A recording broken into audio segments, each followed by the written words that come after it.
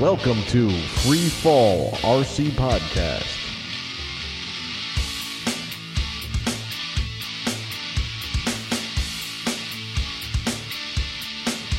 All right, here we go. You guys ready? Yes. In 3, 2.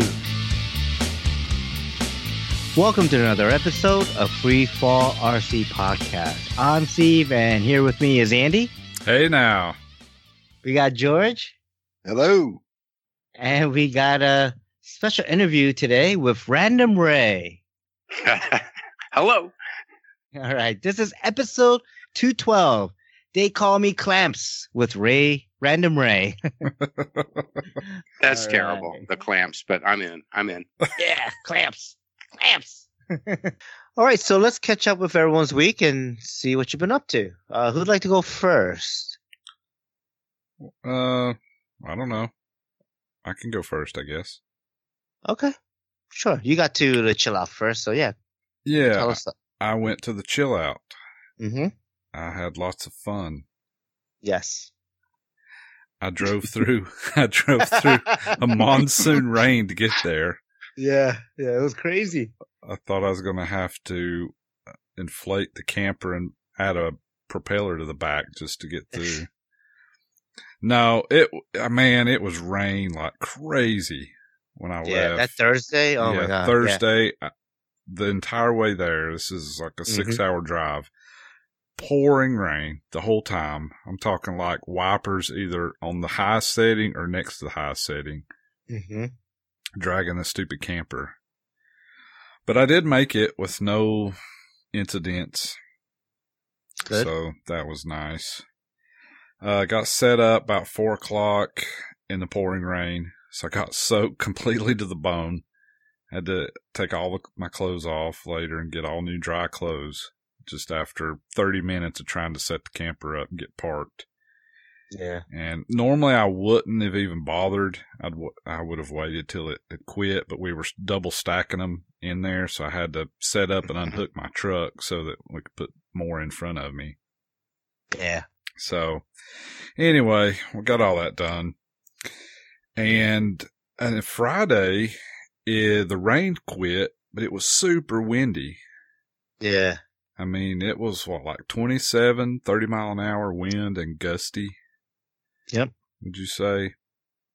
Yeah, I would say it's like probably like 15 to 20, just normal, steady wind, and then Yeah. it gusts up to 30, 35. It was like And you get blown over if you weren't. right. You know, It wasn't very cold early. It was No. It was not bad, but the weather kind of got colder and colder as the day went on. Yes. Yeah. Pretty kinda sucks. brisk by Friday night. So I didn't really fly any on Friday. Just kind of hung out. And let's see, Saturday was actually pretty nice. The wind had died Saturday was down. The sad. sun was out. Let's see, I got one flight in the morning, and then we did our competition. Yeah. You know what? I was really, really nervous for this tandem competition Oh. before it Mhm. started. But Yeah. once we started doing it, it really wasn't that bad. I Really? think I just Oh. kind of forgot about it. Now, I couldn't Yeah. hear, I know you and I were trying to talk and Mm-hmm. coordinate stuff. I couldn't hear a word you said. So maybe I just zoned out and was on my own little world for Mm-hmm. 4 minutes, but, or 3 minutes, but we did it and we didn't crash. We didn't crash into each Yeah. other. Yeah, I no, I'm was upset. pretty happy with that. Yeah. Cause I mean, to be honest, it could have went either way, It could have, yes. you know, Mhm. and, we got second place. Yeah. I was pretty surprised by that, to be honest. I was kind I of mean, expecting to be last, but we did pretty yeah, good. yeah. Yeah, no, we actually did pretty well. And and I too thought, I mean, I'm not saying you're not good. You're a very proficient pilot. And, you know, I can fly okay too, but I mean, when I saw the other guys, I was like, oh, we're coming in last. There's no Yeah. way. I mean, yeah, no doubt about it. We're coming We're- last. Yeah. I mean, we're proficient pilots, but we're not exciting pilots. Yeah. The other guys are more exciting to watch, you know? Yes. Uh-huh. And sure. I knew there was no way we could beat Scott or Kevin from definitely Heliheads. No, definitely not. I figured it would.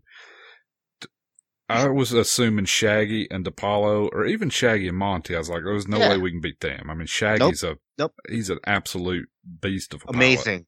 Yeah, he's a great pilot.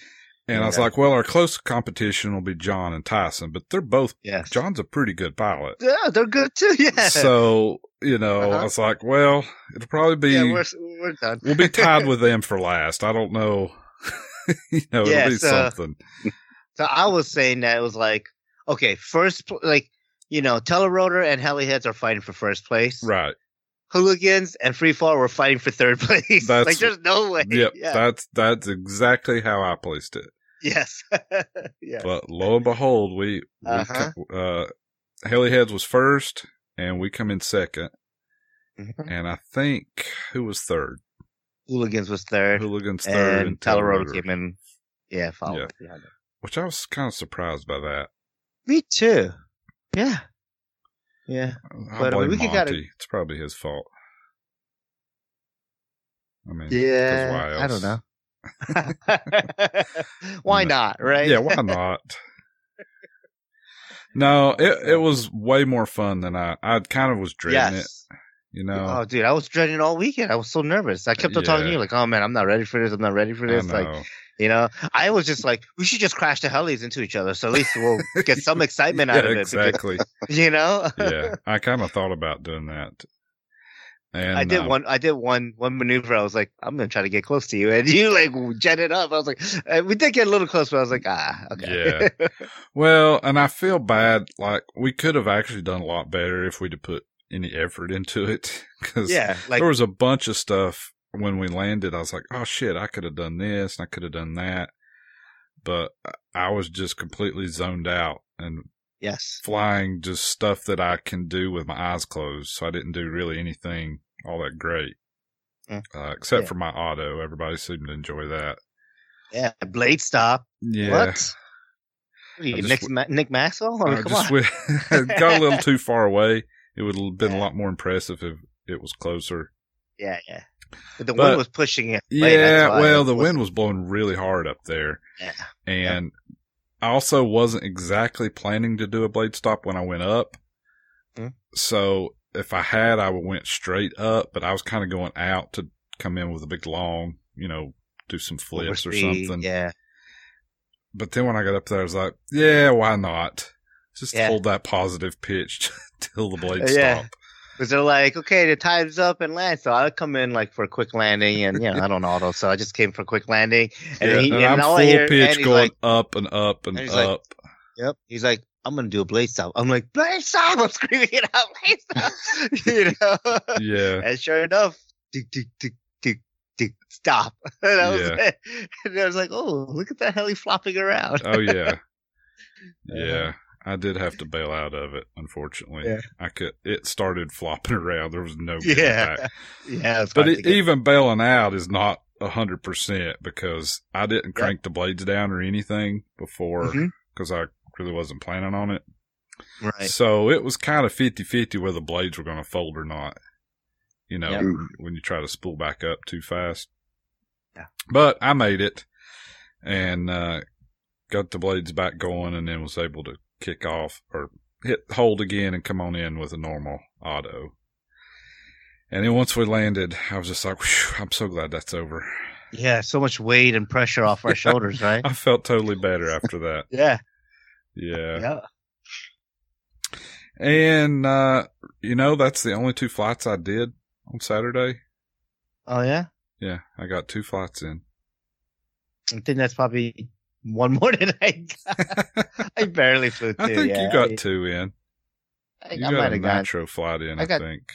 2 or 3, and a lot of them were like nitro tuning flights or were just sport flying. I didn't do anything. Yeah. I'm telling you, I really don't care if I don't fly that much. Like, I just have so much fun hanging out and BSing and just, goofing off that I don't really care. If I fly, cool. If I don't, doesn't matter. Yeah. Yeah, it could go either way with me too, and that's all right. Yeah.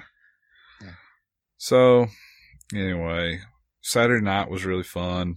I'll let you talk more about some of that stuff.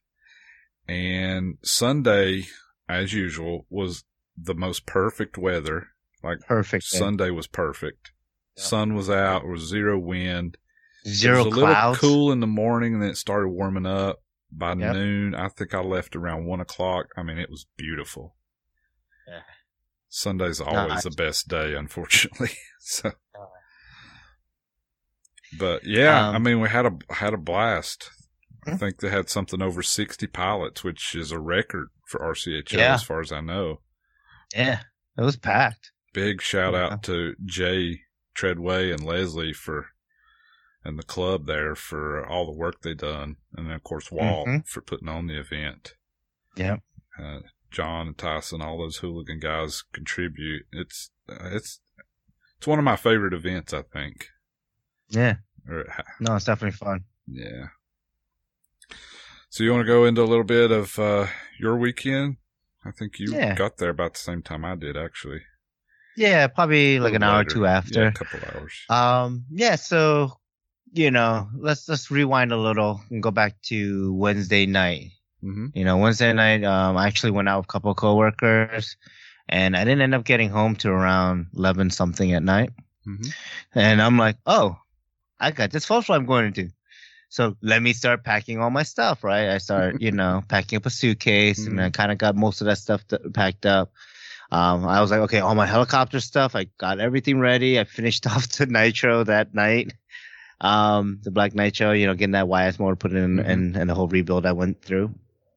Get it all loaded in the car, right? I load up everything. I loaded up my combat bird to 4 700s, 4 goblins, right? So I had my Black Thunder, which I was going to use for the podcast tandem flight, and then all fuel. So I got my Black Nitro, my Kraken Nitro, and my gasser.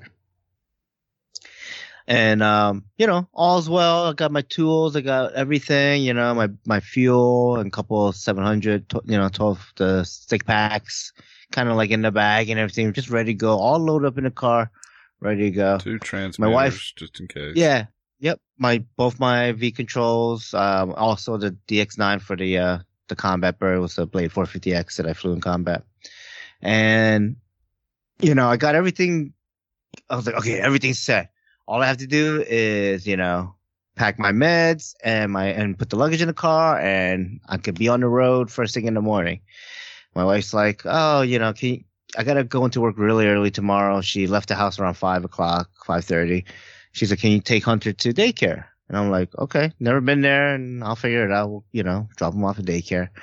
But, Hunter's kind of like, I guess was thinking like, oh, it's Daddy, and Hunter Day. Like, we don't have to do anything. Let's go hang out. And I was like, no, Hunter, you have to go to school. You have to go to your daycare, right? We got to drop you off. I got to drop you off. He's like, no, screaming, crying, the usual, waterworks and stuff. And, it's like, oh, I think it was around 7:30, almost 8 o'clock. And I was supposed to leave no later than 9 to make it down to Dan's house by 12. So I was like, Hunter, we have to go. We really have to go. It's like crying, and do what you got to do. You grab him, you put him in the car seat and go, right? So I go and I drop him off at daycare and kind of figure out where that place is. Was this the first time I've been there? Because my wife usually drops him off. And, all's well. He, obviously cried a bit. And I was like, okay. I'm like, cool. I get in the car. I'm like, Dan, I'm on my way down. It's like around 9:30ish, and like I should be there around 12:31. And he's like, cool, that's no problem. And I'm driving down. I'm freaking, I'm stop for breakfast, get some gas, fuel up, and I'm booking it. Like I don't know why, but everyone's driving fast on the turnpike, and I guess that's just a Jersey thing, because I'm doing like 85, 90 going down the turnpike, right? I mean 65. Sorry, speed limit, but I'm going down, and, I get to Dan's house, and I'm like, cool, I'm here, let's go, let's pack this stuff up. We start loading up the car, and I'm like, what the hell? I feel like I'm missing something. 4 helicopters, a bunch of transmitters, batteries, fuel, tools, okay, all the essentials, right? my Combat Bird, the DX9. And I'm like, where the fuck is my luggage? And my meds. Fuck. Damn. So I left them at home because I was in such a rush and, kind of not thinking, right? Sure. I just kind of rushed out of the house and I was like, oh, Easy to man. Damn. And like the clothes, whatever. Like, I don't care. I'm a guy. I could wear freaking same pair of jeans for 3-4 days. I don't $50 care. and you can be clothed for all weekend. Yeah. No big deal. I was like, the clothes isn't a problem, but I'm like, damn, my meds. Yeah. That sucks. So that means no drinking because, my meds help regulate my sugar, my blood sugar. And obviously any type of drinking is very bad. And, eating any like lots of carbs or anything like that stuff, it's all bad. And obviously sugars too, right? So, and I was just like, okay, well, it is what it is. It's not going to be the first time I miss my meds for a day or two. I mean, this is 4 days, so it's a little bit longer than I'm comfortable with. Yeah. But it's all right. It's too late. What am I going to do? And I text my wife. My wife's like, do you want me to mail you the meds? I'm like, I don't even know the address to the field. I don't even know if to get mail at the field. Don't worry about it. I almost thought of telling you could probably like overnight FedEx or something, but have to be Saturday delivery, and then it'd be, Yeah, and then it's like for 1 day, basically. Yeah, it costs like $50, and you'd only have Saturday. Yeah. So, I was like, I forget. And my wife, she's cool. She's like, do you want me to take Friday off and I'll drive down? I'm like, no, you're not driving down 10 hours. Yeah. 9-10 hours to just drop off medicine for me. I mean, it's full. It's cool. You could drive down and hang out, but. I mean, when you said no, she's like, whew, I was a bluffing. Yeah. I was bluffing. Especially because she was sick. She has the flu. Yeah. Hunter had the flu. The weekend before, and my daughter Chloe has the flu. So everyone was sick in the house, and I was like, "Whew, I'm lucky. I'm not in the house, right? So I'm not gonna get sick." But then again, literally everyone was sick in the house this past weekend, which was kind of crazy. Mm-hmm. Anyways. Get into Dan's truck. We hitched his toy hauler and everything. And we started driving down, and we got there in pretty good time. I think about like just under 6 hours, like 5.5 or something like that. Met up a few and everything, and then we're like, and on the way down, I'm like, I can't believe I'm texting you. I think I called you actually. Initially, I called you. I was like, dude, I can't. Guess what? I forgot, right? And so basically, when I got there, we were like, well, let's go get some food and then we'll go hit up Walmart.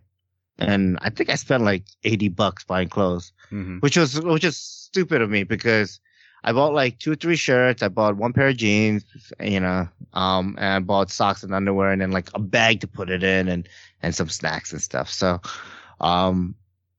it's like I bought $80 worth of clothes and I basically wore 1 shirt because at the event I got 2 shirts at the event. I got that like whatever, straight out of Nitro that they were giving away, and then the event shirt. So I just ended up wearing those, like whatever. I did use a pair of jeans and I used like 2 pairs, 3 pairs of underwear and a couple of pairs of socks. The socks actually was the best purchase because it came like 8 or 12 socks or something like that. It was a big pack. And like, I don't know, just standing on your feet all day wearing like Gore-Tex waterproof boots, like your feet start to get a little damp and stinky. So I'm just like every like 4 or 5 hours I'm like, oh, my feet don't feel, so hot. So I changed my socks, get a nice fresh pair of socks, air them out and stuff, So that actually was like, I loved that I had so much extra pairs of socks. It was great. All right. So the event Friday, right? So Friday also we were driving through a freaking tsunami. Like it was just tons of rain. Like it wasn't too bad in the Maryland, even Virginia area, but as soon as we got down to like almost like heading North Carolina, it was just crazy downpour. Worse the more like the closer you got. Yes, it did. Yes. So it got pretty bad, and I was just like, ooh. I mean, I look over and Dan seems nonchalant, like, okay, yeah, no problem, just driving. I'm like, okay, if he's not worried, I'm not gonna worry. That's because Dan's the man. I don't think anything phases him. Right. Nerves of steel. Yeah, so we get down there and yeah, it was muddy, rainy, Friday, Friday morning wasn't too bad, but it did kind of get it was weird. It was like sunny at one moment, then it got cloudy, and then we had a little bit of flurries, and then it kind of rained the rest of the night and like misty and stuff. And it was just kind of overall like a kind of a shitty day. Mm-hmm. But there was some flying. I didn't do any flying. Oh, actually, no, I lie.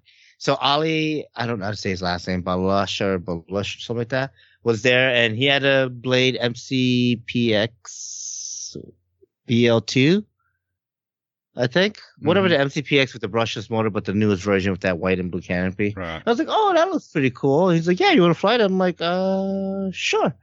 I did like a 30-second flight, and I was like, because it was windy as hell. Yeah, the wind was blowing 20 miles an hour. Yeah, it was windy as hell. And I was like, ooh, wow, this thing actually flies. But I'm like, okay, but the whole time I'm like, dude, I'm going to crash it. Dude, I'm going to crash it's like it. Dude, riding a bucket Bronco.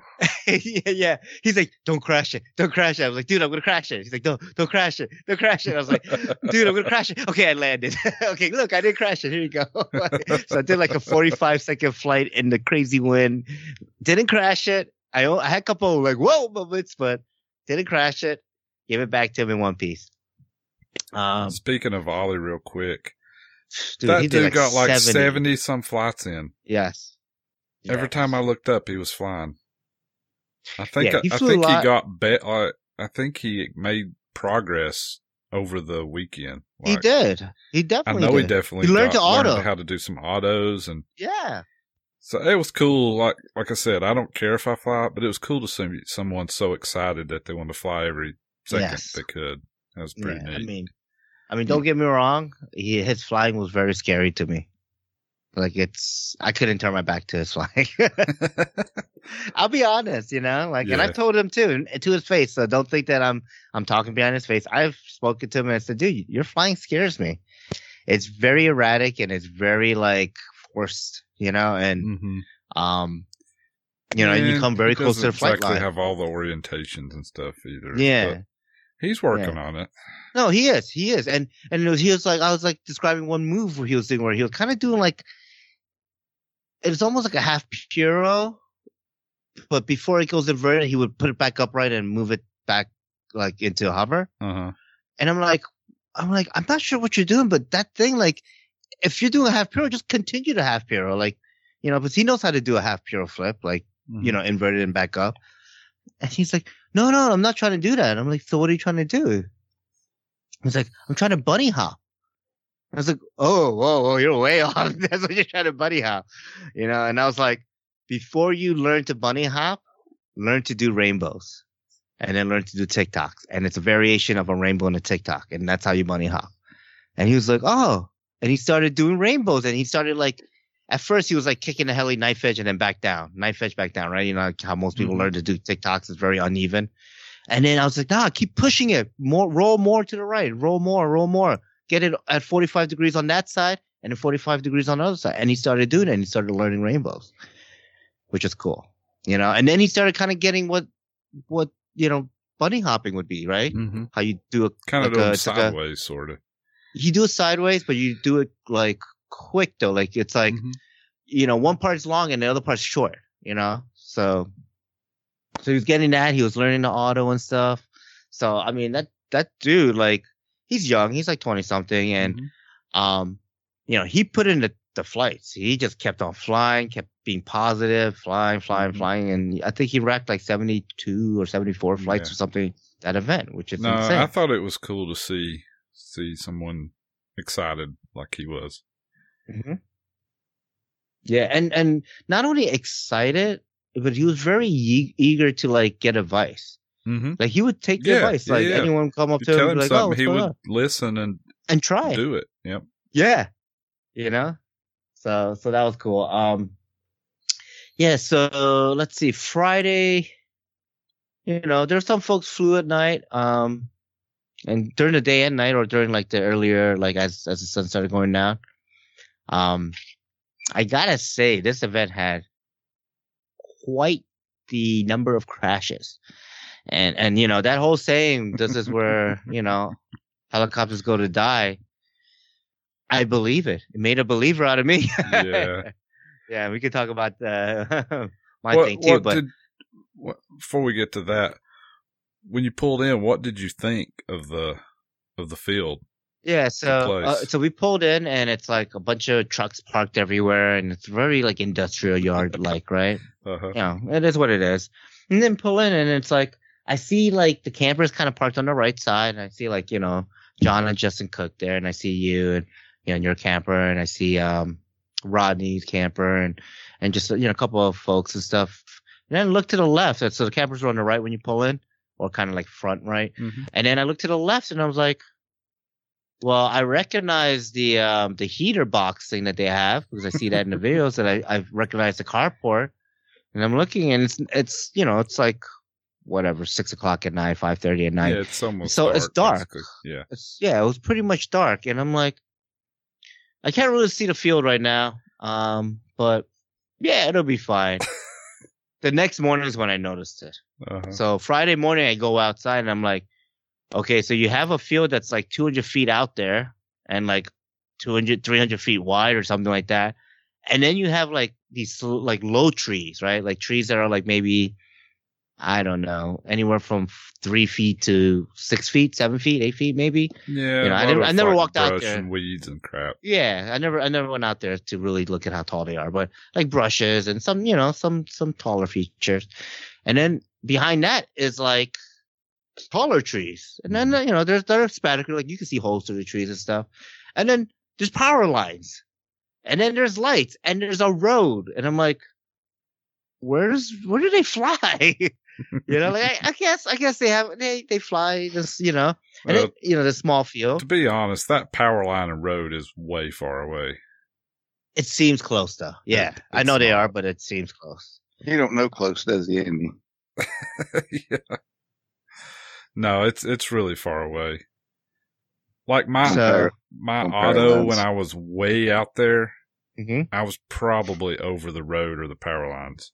But I mean, I was way farther. I thought you'd be anyone way normally. past that. No, I was way farther than anyone would normally fly. Yeah. So, I mean, the field is kind of, it's not the best field, It's not great. Well, that's what great, I tell people. I love the people there, and it's one of the best clubs that I know of. Yes. But their field's not that great. And they'll be the first to tell you. They've been working on it and trying to improve it and stuff. Yeah, but I had a whole talk with Jay, and he's going to try to, make it wider and put some more flight boxes and cut some trees out. Yeah. So they're always improving, which is great. But a really fantastic club with like the people, the folks. Mm-hmm. So what was this? Was this Friday? Yeah, this was still Friday, I believe. So I get a couple of helicopters out, and I'm like, okay, hey, Andy, I need to work on some helis, right? I need to set up the pitch and just the overall like flybroad setup for the Black Nitro, right? With the YS in it, because that's a brand new Neo, and I just did a basic setup. I didn't do any like 13 degrees of pitch or 8 degrees of cyclic or any of that stuff. I just kind of put it together, did a basic setup, and like I didn't even do macro cells or nothing. Like for the Glow Night, I didn't set up anything on that thing really.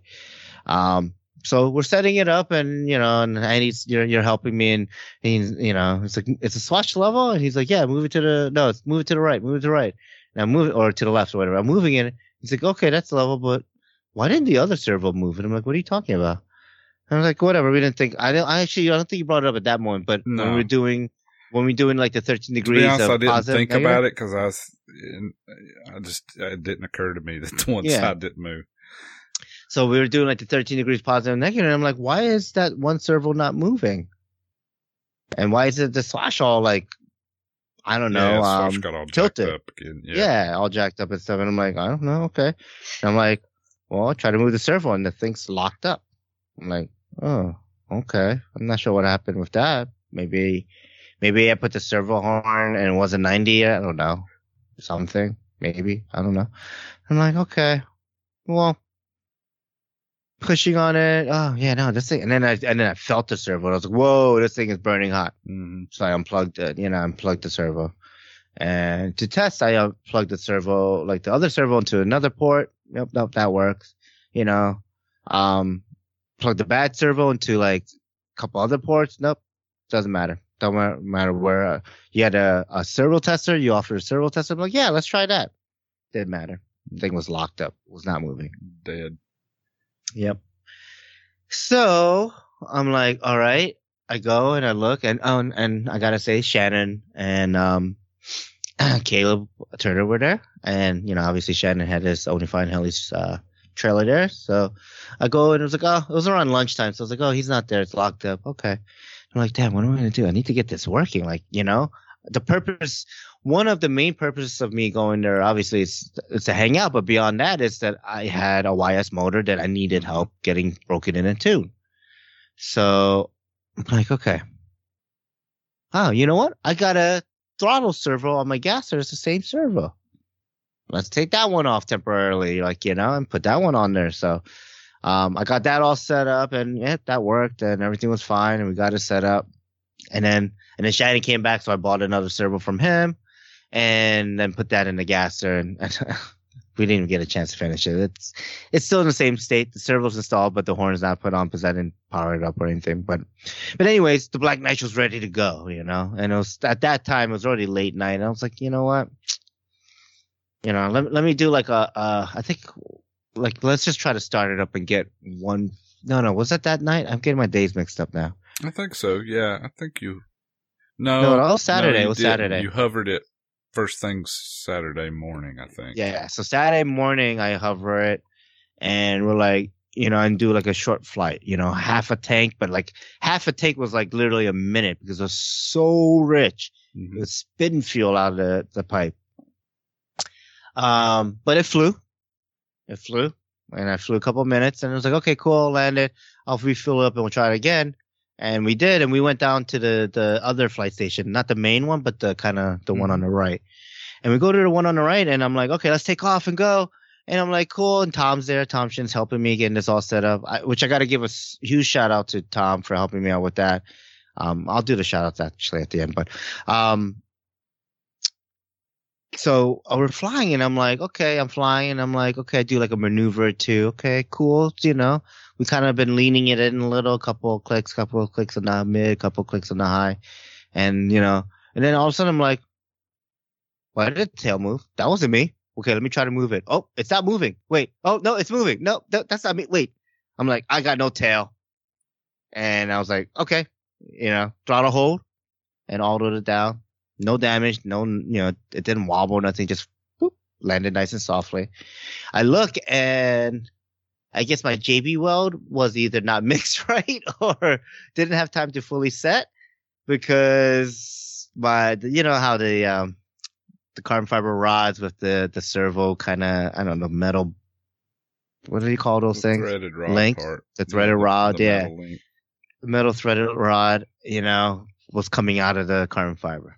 So, I'm like, okay, I need to fix this. All right, who has epoxy or some even CA? I thought about, right? And I think Tom's like, dude, go to Jay. Jay got just clean it up really well with alcohol.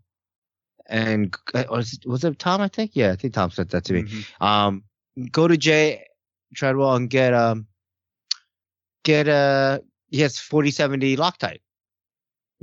Mm-hmm. I was like, ooh, yeah, that stuff's awesome.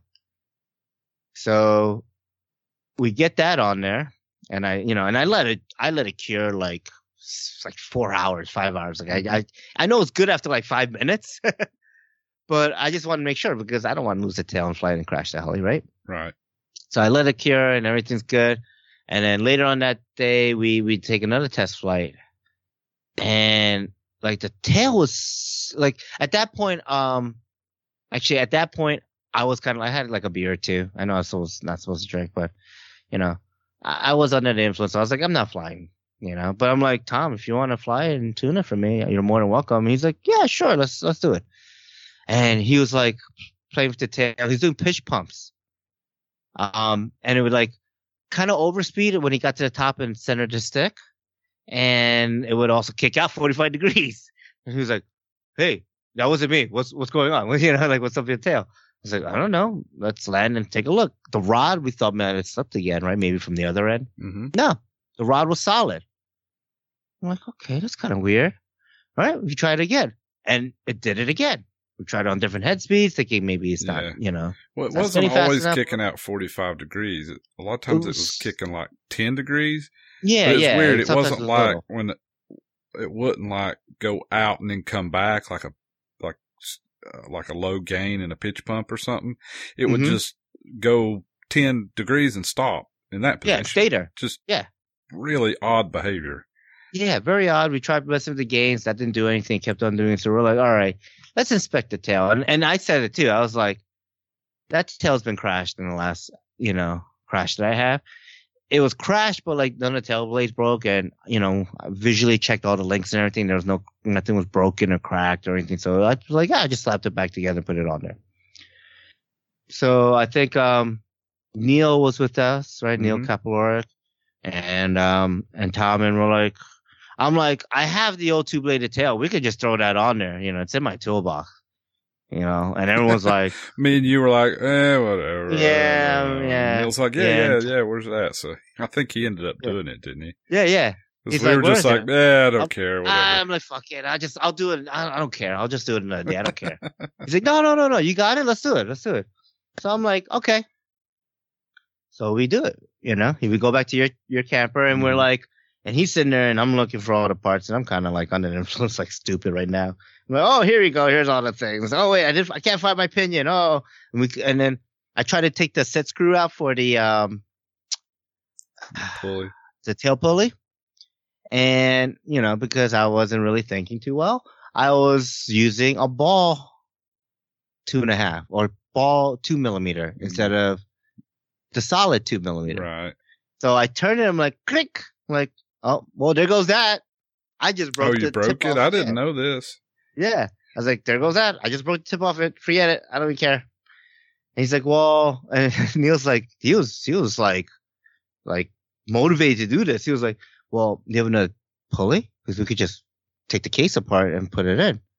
I was like, yeah, let me take a look. I'm like, nah, I don't have it. And then like 3 seconds later, I look at the bag for the 2-bladed tail. I was like, oh, there's a pulley inside there. Yeah, I have it. Here you go. And, so Neil installs it. Everything's good. We tighten it all down and everything's fine. And then we go back out there and Tom takes another test flight. And now we're like really tuning it. Starting We're to like getting tune, close. yeah. Yeah, we're getting close. And he's doing his pitch pumps. And when it gets to the top where it kind of did that little overspeed, little over ramp, nothing. Tail holds solid. Down, tail holds solid.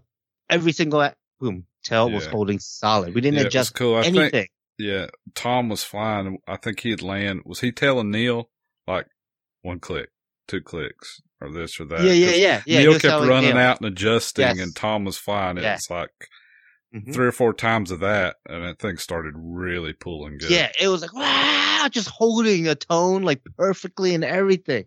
It was so nice. I was like, oh, this is great. He's like, dude, it's perfect. And, Scott It's like came it's by. done.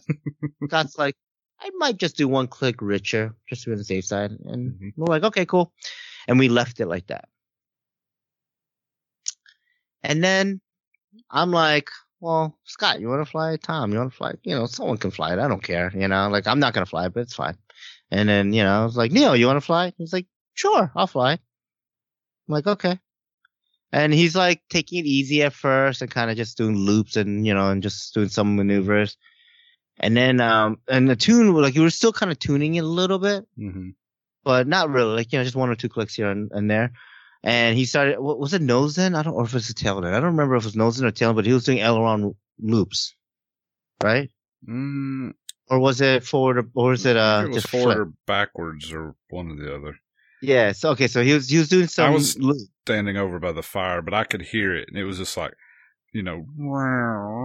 just solid tone, round and round, like just pulling. Like you could tell it was Pulling. really pulling good. Yeah, Like it pulling sounded real good. really good. Yes. And then it didn't sound really good. No. All I know is he's going, wow, like, so my head's moving, following the helicopter right now, like, wow. And it went into the ground. I'm like, what the? I was like, Yeah. he was like, dude, it wasn't me. And I was like, yeah, I know. Like, I mean, you're good, Yeah, but you heard you know? you heard the engine like you just it didn't shut off, but it kind of like the engine lost RPM, and then the heli just went weird. Yeah. Yeah, it just got all weird, and it basically, to me, what it felt like is it went to failsafe. Yeah. And I'm just like, oh man, really? This is a brand new Neo. Fuck. No way. No. It can't be the Neo. No way. We walk out there, the helicopter's, it's not total. Boom, broke off partially, like the nylon bolts broke like they're supposed to. The head got pretty mangled up. Some of the main blade grips, not the blade grips, but the main grip arms got pretty tweaked, like 90 degrees tweaked. This freaking helicopter. Yes, it's seen the dirt 3 times within 4 weeks, but in all the crashes, right, it never landed on the pipe. So that's a huge plus in one right there, right? Mm-hmm. Never landed on pipe. The first crash wasn't too bad. That's what, that I did. And then the second crash was a little bit worse, which, I had to buy a whole bunch of parts and not a whole bunch. I had a whole bunch of parts, but I had to buy some parts to get it fixed. And the worst part is that the set of blades I had there only had like 2 flights on it. Yeah. You just put them on. Yeah, I just put them on. So then I get another set of blades and I get all the parts and I fix the helicopter and then it goes in again while Neil was flying. No worries, Neil's like, oh, I feel so bad. I was like, dude, don't even worry about it. Like, I'm not stressing it. I know it wasn't you. You weren't doing anything like so aggressive that like I'd be like, dude, you need to calm down or anything. Or, I feel like the helicopter's going to break down. Loops. I think he was going backwards loops, but still, it wasn't. He wasn't going that close to the ground. He's coming down like 5 feet off the ground and back up. He's very just basically just testing that motor out. Like, yeah, it was really pulling good. Mm-hmm. So, and those blades had about 4 flights on them. Had half a gallon through that motor. I would burn through half a gallon at 30%. At that event. What are we going to do, right? Like, it is what it is. We're inspecting it. Figure out the root cause? So, we're looking at it. We're looking at the helicopter there, when it's on the floor and Tom notices, because I use a jumper, XT60 as a jumper pin for my receiver pack. It's like a shunt, yeah. So that way, I come back from a flight. I don't have to take the canopy off. I can unplug that thing, turn the receiver pack. I'll just get the receiver pack through that jumper, and then release the pressure and turn off my battery, my R2 buffer pack. One thing I noticed, or Tom pointed out, was like, "Dude, where's your jumper thing? Where's your shunt thing?" Right? I'm like, and the heli was unpowered too, which was it was unpowered. Yes, like the servos weren't buzzing or nothing. Yeah, the helicopter was off. And I'm like, well, shit, did that thing pop out? And I'm like, but it's like, the way the what did I keep on calling it? A jumper. It's configured. It's an XT60 and one under the XT60. It's looped, right? It goes from positive to negative. So it basically bridges that connection on the ground to make that receiver pack live or the flybar unit live.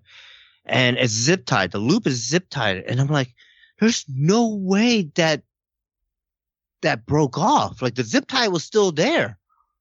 So what did it unsolder? He wasn't pulling. No way he was pulling enough amps to unsolder. No, XT60, no way.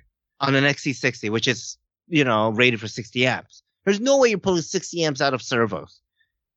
Right? And I'm like, okay, so what the hell? Maybe it just fell off in flight, right? Maybe he wasn't always just doing loops. He was doing some 3D maneuvers. Mm-hmm. And maybe, so what we were guessing or assuming, I guess, was that during the flight, he was doing 3D maneuvers and it might have came unplugged or it probably came unplugged, right? Mm-hmm. This is a brand new Neo. I was breaking a motor. I didn't set up any type of warning for receiver pack loss. Like I didn't set a low voltage for receiver packs. right? Like if the voltage You drops should to say you have a 5 point backup something. R2 buffer. Yes, and I have an R2 backup, right? So like normally if I lost a receiver pack, the R2 backup would kick in and I would, get whatever 30 seconds a minute of flight. Mhm. Because I didn't set any alarms for that, what we think happened was during the 3D part where he was smacking around, it might have came unplugged, that jumper, and it was running off of the battery, the R2 buffer pack, those capacitors. Mm-hmm. And he was probably doing loops, and the capacitor was all like, okay, woo, we're flying still. And then we weren't. For like 20 seconds or 30. And and everything shut off. Right? So, and it came crashing down. So I'm going to skip forward to when I come back home because that Sunday night I came back home and I started taking the helicopter apart a little. And I was like, and I'm looking, I'm like, okay, let me, undo the two, the pinch bolts on the bottom of the boom, right? The bottom port, like the nylon bolts broke. So I just undo those so I could undo the, boom, right? And as I'm looking in there while I'm unscrewing, I'm like, oh, look at that. So the jumper XT60 connector was wrapped inside between the boom and the transmission plate and the side frame. There's like a little, almost like a triangle pass through that you could kind of see through, and it was jammed in there. And I was like, what the hell? How the hell did that happen? Even if it came loose, how did it like wrap around and somehow fit itself back into like a small little crevice? I don't know. Think it flipped up in there when it crashed? Maybe. I couldn't take it off. Like it was in there. I had to take the boom out to get to it. I tried taking pliers, pulling it out. I couldn't pull it out. Bolts broke. Did that wedge it somehow? Like could it have flopped in there before the crash? Maybe. I don't know. But I think I do believe that that's still the culprit. That is the reason why everything shut off and it crashed. Well, I know we talked about possibly that it come unplugged in the crash, but then I got to thinking the servos weren't powered up when we got over there, and we the R2 ran right out there. I mean, 10 seconds later, the motor was running. The R2 buffer would have been. Oh, that's right. The motor. Yeah, I forgot about that. And I think the R2 buffer would have still been powering the servos if it had unplugged in the crash. I think it must have been unplugged before that. Yeah. So it was probably unplugged before that and lost juice and crashed. And was it Scott? I don't remember who ran out there. Yeah, Scott ran out there and pulled the fuel line off. Yeah, pulled the fuel line. So thank you, Scott. Because that motor, Tom checked it and I checked it, and it has a shit ton of compression still. Mm-hmm. So I think the motor is safe. The clutch obviously got burnt up. I think the motor's and that's really that was the main thing I was concerned about, the motor. Like I can replace the electronics, I can replace servos and neos and stuff. That's just money. The pipe, but to get a perfect tune, the engine and the pipe. Yeah. And it was perfect tune, dude. Like it was the perfect tune, the perfect Hattori pipe that's on that thing, on that 91 SRX. That is not replaceable. Like, yeah. So I was just like, I don't even care. Like, it sucks that this helicopter crashed so often, so frequently, but I don't even care. I think I told you, I was like, you might as well just rekit this because this thing's cursed. Yeah. It just keeps having problems. And, so anyways, that happened Saturday night. No biggie. We're hanging out, and the pilot's dinner was great. They had a cater from some fried chicken place. Yeah, Smithfield's barbecue. Oh yeah, it was so tasty. It was so good. Chilling with a whole bunch of folks. I mean, so I'm gonna do some shout outs. All right. What, before you do that, what'd you think of the combat? Oh yeah. I didn't talk about that. No. So combat, and we're like, are we going? Are we doing combat? It's 9:00. Are we doing this? Are we doing that? And someone has like a 7HV Compass out there or something. It's like, oh no, they're not. We're not combating. That guy's gonna go fly. I think it was a Kronos, actually. Rob Kronos, right? Yeah. Rob Cole goes out there, drops his 450 down. He's like, we're combating, and then I was like, oh wait, I guess that big helicopter is combating too. So then all of us, we start dropping all our oxys and I specifically bought this 450X so I could combat it. And we do all this stuff and we just boom, get this all out there. And we start spooling up and I take off and I'm just kind of flying around and doing some 3D maneuvers, just kind of warming up and getting used to like the pitch. I never flown this, like I did a test flight, like a test hover, but I never really flew the helicopter. So I wasn't sure like, how's the cycling? How's this Beast X setup done, So I was just flying and doing little 3D maneuvers and then I'm coming back kind of like going to get closer because I kind of pushed the heli out far. I was coming back closer, and then freaking Rob Cole comes with his 450X, boom, takes me out, and both of them just explode in the air. I was like, ooh. I walk over to Rob, I'm like, damn, both played 450Xs. We're the first ones out. He's like, that was you. I was like, yeah. And then, a couple other helis getting chopped up here and there and stuff.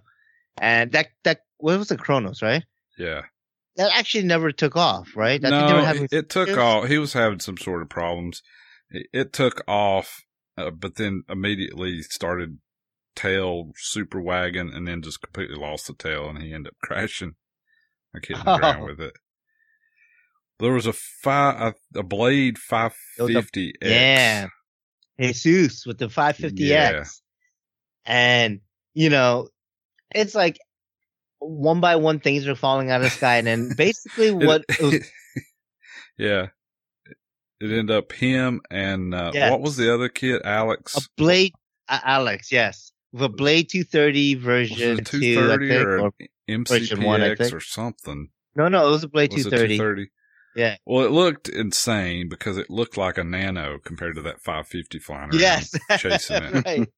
And he's like, he's like doing circus, and this guy's like trying to get him out, like trying to go from underneath and take him out. Uh-huh. And he keeps on doing it, and eventually he clips the guy's Alex's landing gears. I could just barely clips it. Yeah, I think Alex could have flown it out. He hit throttle hold. Yeah. Yeah, he flopped it down. He could have flown it out. But the 550 got no damage. Nothing at all. Didn't phase it up because a 230 has little plastic skins. That ain't gonna do nothing. 550 Blade. So he wins. He wins combat. I don't know why or how it came around to be, but they're like peer pressure. Yeah, they're like, take a victory. Oh man, you should go up and do a huge tail slide right into the ground. And he was like kind of going up and kind of bailing out, like, no, I can't do it, no. And I don't know if who said like, does anyone else want to do it or something? But all I know is Scott Graham now has the controls as the transmitter, and he goes up and he goes up and he goes up and he goes like whoop into a tail slide, and they're like, don't pull out, straight into the ground, wham! That thing goes straight into the ground. The freaking tail box was like buried in the ground. Yeah, like you saw like a tail blade stick deep out. Yeah, you see like a tail blade stick out of the ground. His boom was like it folded like over if someone, on itself. Yeah, it folded over. Like someone took it and like a book closed it and just pressed it. Folded over. Thing was, blades obviously broken, right? Some damage. Yeah. But overall, it wasn't that bad. No, it wasn't. Surprisingly. That's the same 550X that took out the Goblin 570 a couple of years ago in combat. Oh, shoot. That was Rick's. Yeah, that was Rick's 550. He's been trying to kill that thing for years. Wow. It just won't die. Wow. Because you can't get parts for him or nothing anymore. Oh. I mean, it's a dead heli. Yeah. But it's been through a couple combats. Wow, that's awesome. Yeah. So yeah, that was awesome.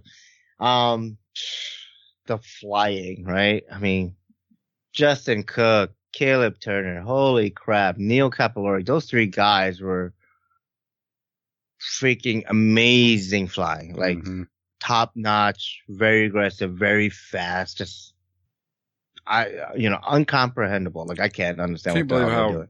I mean, every time I see Caleb, he gets better. Yeah, way better. Yeah, way better. Yeah. Not like, okay, I could now do reversal piro flip. No, like He I doesn't. can do like 7 different things. You know. He doesn't fly that much. He mostly No. only flies at the events. Yeah. So I don't know how he's getting so much better. I don't know. Maybe it's Sims. Maybe he's just I don't know. He's gifted. just You know. talented. No. But Cook too. He's Yeah. he's like He is just precise and like right there on the ground, man. next wave. He's going to be a really, really, really, really top notch pilot. I mean, he already is, but he just keeps getting better every time I see him. You know, I go to him and I was like, dude, you're right there next to Kyle Stacy. Mhm. You're gonna pass him Mm-hmm. in no time. By next year, you'll be way, surpassed him. Mm-hmm. Anyways, Saturday was cool. Saturday was definitely a late night. I think I didn't go to sleep till around 2 or something like that in the morning. Yeah. Maybe a little bit later. You know who actually, I don't know Mark's last name, but Mark, who hangs out with Lincoln and those guys. Harry? Yes, Mark Herring. From Yes. Wilmington. Thank yeah. you. He really fucking flies well, man. Oh, yeah. He flies really good. Like really well. Like he didn't want to He's fly one at of all. the only Fine Heli team guys. Is he's he? Yeah. He's pretty good. Dude, he was flying his 556 Nitro. Mm-hmm. It was like, wow. There were just maneuvers. I was just like, holy shit, Yeah. Scott flew great. So many people, Ali did very well. Zach, I met for the first time. He was flying very well. I did see a Glogo go in real bad. Yeah. Yeah. Kind of chicken danced for a second or two. It did chicken dance until it settled. Yeah. It went in bad. I guess he's a little bit more of a newer pilot, I Mhm. guess. And he went inverted, like to do like a nose, like a flip, a nose forward flip, but gave negative weight to early while he was knife edge and just drove the heli right into the ground. And they're just like, bah, bah, bah, bah, bah, flipping around, chicken dancing for a while, until it settled and they pulled a fuel line, I believe. Yeah, it's crazy. There was a lot of crashes. Just to talk about two that Dan had. The first one I saw, I was there. Oh my goodness. I think I actually recorded. I was or Facebook living it, and he was coming down, kind of do it's some groundwork, right? Where you kind of like backflip and, when you're knife edge, you like push the heli and then you like flip again and push it and kind of bunny hop and, like smack flying, right? And one time, he's flying the Kraken Nitro and he, smack flying and smack the tail on the ground and that thing. I mean, hey, Mike, I know you're listening to this, right? Mike Sobey. You no longer are yard sale. Okay? I know you crash a lot, and I know you crash and usually spread things out wide, but holy crap. The part where his tail boom ejected, then to where the main fuselage airframe landed, and the distance from that point to where it rolled was longer than the distance between the boom and the canopy, like the frame. It got tossed like 10 feet and then rolled for another 20 feet, just tossing everything. It was spectacular. Yeah. Did you see his black nitro go in? No, I didn't. I did I see don't a video think we clip were of there, it, but I think he No, pretty we're much working on my splattered it heli. all across the field as well. yes. So he was Disintegrated doing those combo loops, I call them, like where you kind of go like upright, halfway inverted. You kind of do loops and you kind of switch them between upright and inverted and stuff. And it was coming down from the left side to the right side, inverted. And I don't know why, but the heli went a little bit too low and went like it was just right into the dirt. It And was that was hauling another ass too. Imagine Oh, the yeah, it's heli like full inverted speed. about a foot off the ground doing 100 mile an hour, Yeah. and then the blades And then- catch the ground. And the blades hit the ground and that thing was It's just tumbled. God. Let's see. There's a couple crashes. Neil crashed his Black Nitro twice. Yeah. He ran into the bushes with it once, so I mean. First time he ran into the bushes, but was like like a little small tree sticking up that had no Yeah. leaves or nothing. It was just a stick, Right. and he clipped that. He ran into that. Yep. And then, And then- I heard from him he crashed again. It was a servo extension for the tail. Oh, so that's That what was it the was. problem. Yeah, the servo extension, the male part had backed out of the connector. Yeah. So it was So- intermittent, but he lost the tail basically. Yeah, so he was doing his maneuvers, then he lost the tail, and that went in and broke the tail boom and stuff. Yep, and then my Black Nitro went in, so, you know, I mean, counting that Neil's crashed twice, there was basically 4 Black Nitros that went in that event. So, let me see. Yeah. I mean, so this is my first time there, you know. Oh my God. And the bonfire. Holy crap. Oh, Jay- yeah, I don't that know really who wasn't came even up- that big, to be honest. No, it wasn't. Yeah. And it's funny because they're like, It's usually bigger. I forgot who told him, but they're like, no. You see this stick? And he raises a stick. It's like It's 8-foot stick or something. yeah, and he's it like, was about 6.5, 7 feet tall. yeah. And he was like, this is how big this is the measurement of the fire that it should be. And it wasn't that high, but I thought it was funny that's how they measure the fire, Yeah. you know, normally. Yeah, I mean, overall, the event was amazing. It was, you know, it was just so much fun. It was just, you know, it was great to see everyone. And I'm going to give shout outs now. So first of all, give you, Andy, a shout out. I really appreciate that you let me stay with you. That, you know, it's huge. You know, Absolutely. to stay at the Anytime. field. You know, huge shout out to That's Dan. your bed. Awesome. Wherever it is, that's yours. Awesome.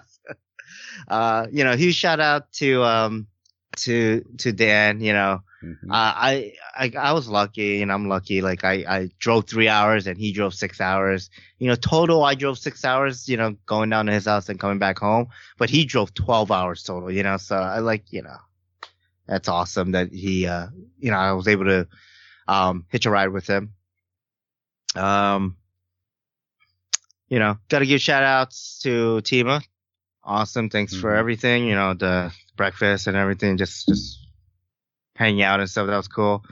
John Allen, I blame you for why I bought a 2020 Silverado yesterday. Because I was like, oh, John, you got a Silverado. Cool. I want to talk to you about it. You know, it's a 2018 model. It's Yeah. like, this is exactly the model I want to get, and blah, blah, blah. And I was talking to him. And, you know, I was like, okay, I think I'm going to do it. I'm going to look. I'm going to look seriously now. Not, you know, like before I was just perusing, but no, I'm going to seriously start looking for 2016 to 2018 Silverado, you know, half ton. Tyson, you know, he's a ball buster, but he's funny. He's a good guy. It's always great to see him. You know, Scott Graham, you know, thanks for everything you've done. It's good hanging out, good all the, you know, chilling, good help with, you know, cutting that fuel line real quick before my YS engine turned, you know, to a gold head on it. Let's see.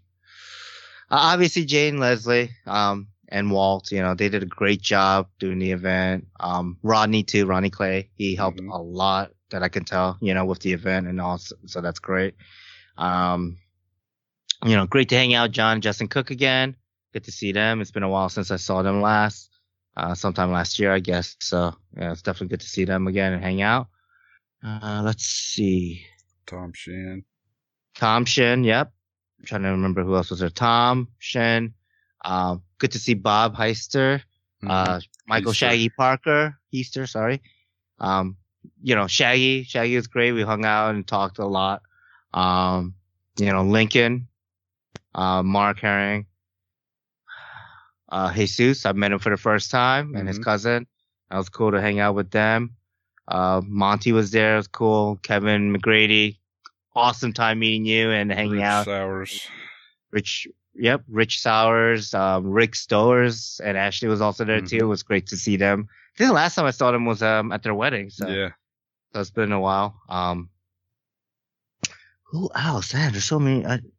You know, I met so many new people I met, right? Like Ali, I think I met him at, I don't think I met him, but I saw him at Fall Moldown, but I met him properly there. Zach, I forgot his name Was it Waddell or Wydell or something like that. Yeah. Shoot, who else? I know I'm forgetting someone. Chad Taylor? Was there? Chad Taylor, yes. Morning and night Chad, yes. Yes. I don't know. I don't know who else. Chris Olsen. I haven't seen that guy in like Olsen. over a year. Yeah, it was great to Cliff see him Lewis out there. and his daughter. Cliff Lewis and his daughter. Yep. Rob Cole. Yeah, Rob Cole, right? Yeah. Sherman Martin. Sherman Martin showed up, yep, for Saturday. Chris Nutt. It's great to see him. Oh, Maynard. yeah. Protos Nitro. Yeah. Protos Nitro, yep, that was awesome. Dan really did an awesome play with that Protos Nitro. And I saved their day or their event, I guess, or weekend or some shit. Because Maynard comes over, he's like, dude, do you have any like RTV, like high tech RTV? I was like, yeah.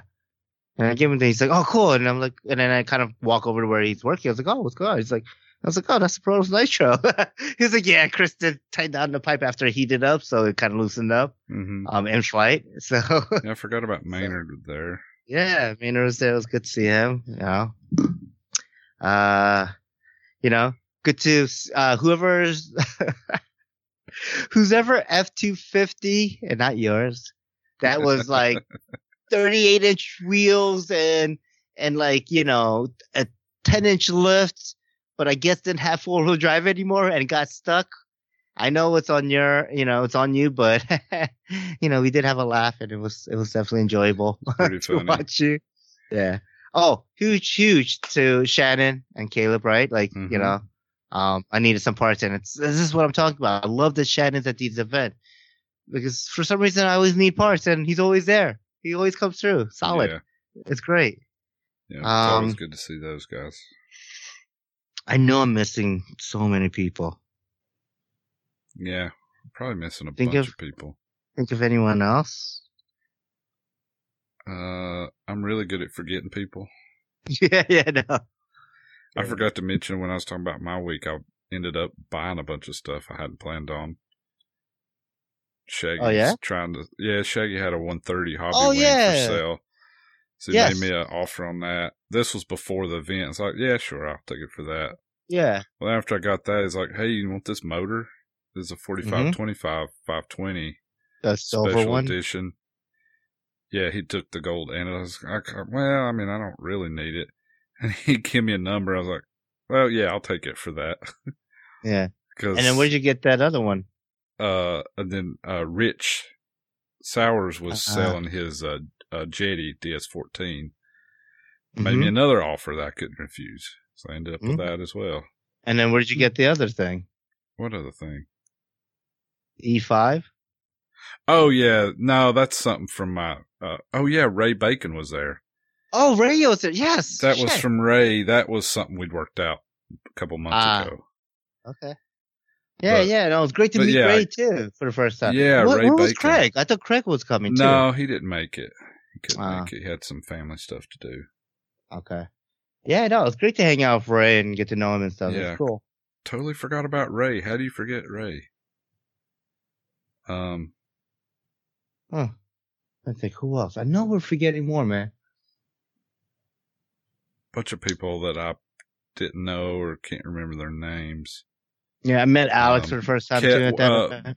Ben, I think. Ben something. A guy I met that's Kevin McGrady's friend from Charleston. He was there. Yeah. Yes. Yep. I cannot remember his name. I apologize. But it was cool to see him. Yeah, it's like Ben C. something. Ben Miner was there. Come down with Monty. Was he? I didn't get a chance to meet him. Yeah. Talked to him for a little while. That was cool. Nice. Oh, I wish I knew because I heard that he's the guy to talk to about a lot of things. Yeah. Like he's so experienced. Gontronic, Futaba, heli setup. Oh, pretty much anything. He probably knows what it is. He's one of those guys. Yes. He's been in it, what did he say, 40 years or something? Yeah. Yeah. Yeah, so sorry if we've forgot to mention you, give you a shout out. Yeah, write in and say, hey, dummies, we were there too. Yeah. Remind me. Give us a note, because we suck at this. Yeah, and and for us, like it was, I went to sleep late every night, woke up pretty much 6:37 every morning. I didn't get a lot of sleep, and there was a lot of coffee and a lot of soda, a lot of caffeine to keep me awake. So yeah, I'm sure I'm forgetting a whole bunch of people. So sorry about that, but it was a great event. I want to go again. That's not a doubt. Next year I'll be there again. Yeah. So awesome. All right. Well, that was like freaking 2 hours. Yeah. Are we done yet? Yeah. Sorry about that, George. It's all right. How's your week been? I was just kind of, enjoying the trip with you there, imagining all that stuff. You'll have to come next year, George. You have to. I don't know. There's so many, I need to retire. Yeah. How we've been, John and I've been working on helis about every evening after work. And then Sunday, it was a beautiful day. My brother-in-law, we had a birthday dinner for him about 1, and then everybody just started showing up and flying. So Craig was here, and Craig Quillen, John Coyle. Let's see, who else was here?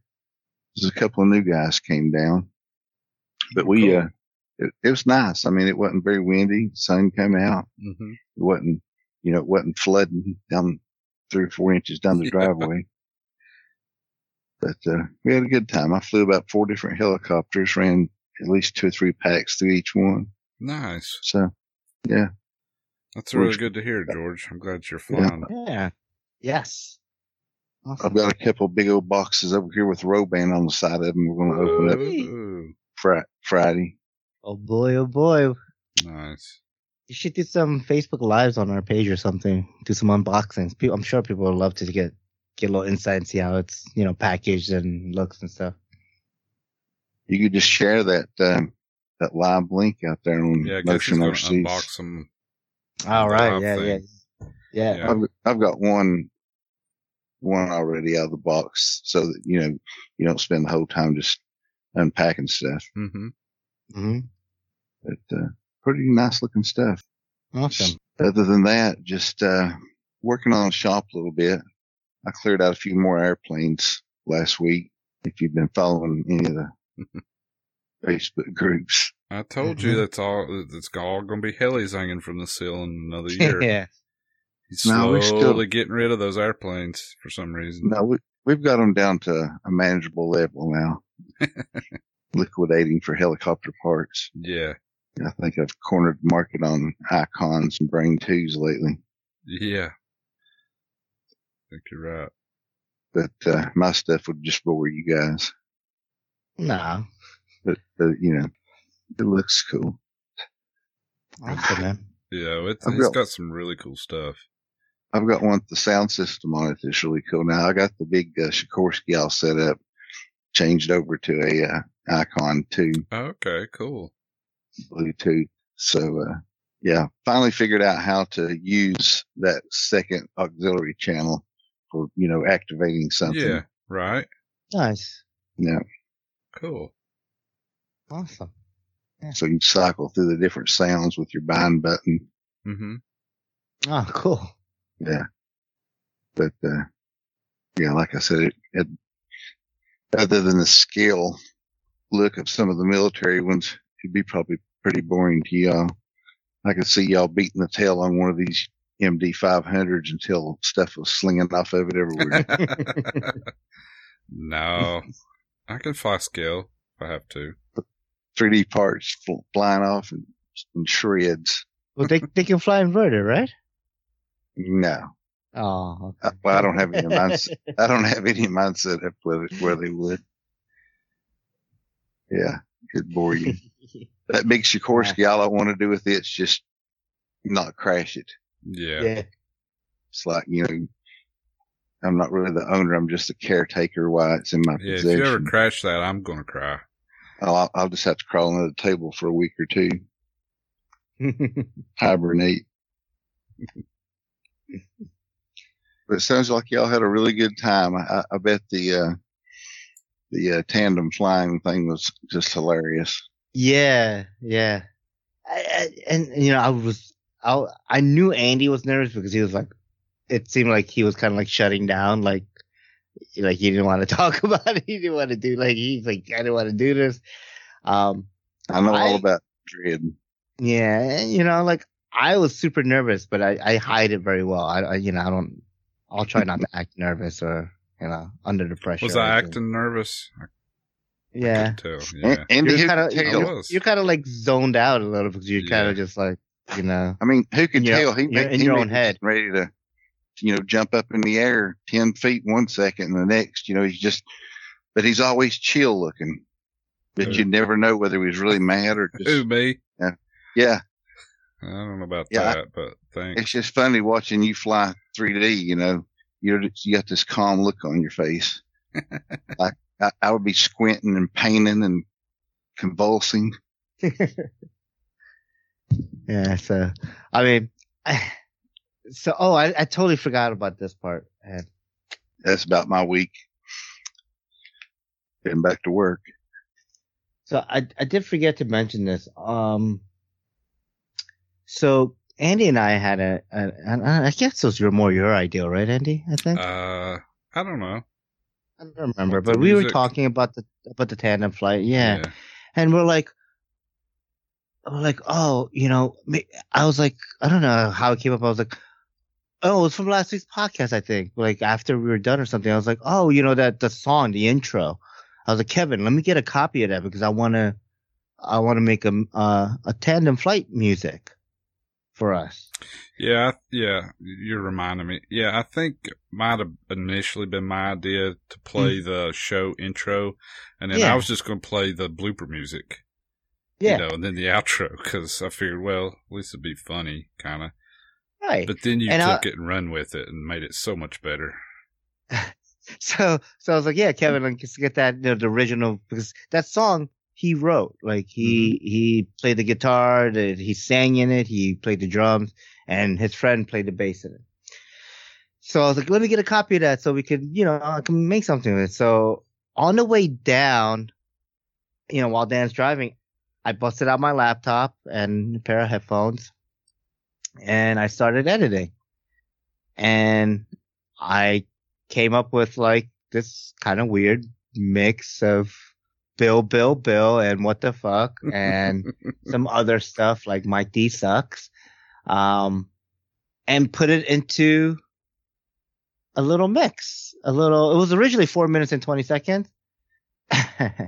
But they're like, we're going to be doing 3-minute flights. So we ended up loading it onto your laptop and you and I both kind of sat there and we like took a couple of chunks out to make it, I think 3 minutes and 14 seconds. And that's good enough. But it was very funny. So if you haven't listened to the song, you probably haven't listened to the song unless you watched the live stream of the tandem flight. I did share the tandem flight on our free fall page, so it's there. But I think I'm going to also get take the copy. The audio wasn't very normalized. Like some parts were very loud and other parts were not quiet or pretty quiet. Yeah. So I want to like normalize the audio volume and then actually just publish it out there on our website so people can stream it or listen to it through there. Yeah. Because I think it's quite funny. I got to thank Mike Sobey because he had he had a little part of that song, or AKA Herbert, yes, Mike D. We had an Arnold sighting, Arnold was there for a little bit. Yep. Evan, of course. Our theory was if we can't entertain him with our flying, at least we can entertain him with our music. Yes, with our and I think that was one of the points that I was like, we're not great pilots, but we're damn good podcasters. Yeah, so exactly. We'll do what we do best and edit up some music and edit up some stuff, an audio track. I think that's what got us bumped to that second place. I agree. Yeah, I heard like I didn't hear it when I was flying, but after when I watched the video, I heard a lot of people chuckling in the background. Yeah. So that's awesome. I'm glad we made people laugh. So sorry, that's all I really wanted to say. I totally forgot about that. That the custom song that we made. I thought was pretty cool. It was. You did a good job with that. It does need to be tweaked a little bit. It didn't matter there because he's just playing through loud ass speakers and audio quality was not the most important thing. But if we release it, it does need to be tweaked. Cleaned up a little. Yeah. Yeah, for sure. You mean it's like most of the movies you see now? Like the action scene will be, like 100 decibels.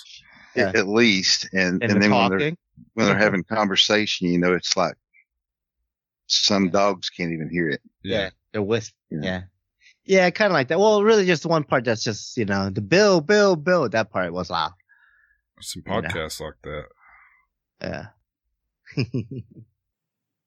All right. So let's get to the main topic and get to know Random Ray from Random Skids. What's your company called again? Jeez, man. It's Random. Well, okay. Today it is Random RC, but that's only because I started making airplane stuff about 2 years ago. Yes. Prior to that, it's Random Heli, and pretty much everybody in our community knows it as Random Heli. Yeah. Hence Random Ray. Yes. Yeah. All right. So we got some questions that we're gonna ask to get to know you better, right? Okay. Like how long you've been a hobby and stuff like that, and then we'll kind of talk about some of your products and some of your new stuff, and hopefully maybe what else you've been working on. Okay. All right. So first of all, where are you located? Well, in Midlothian, Virginia, which is a burb just across the river from downtown Richmond, Virginia. Okay. Okay. Nice.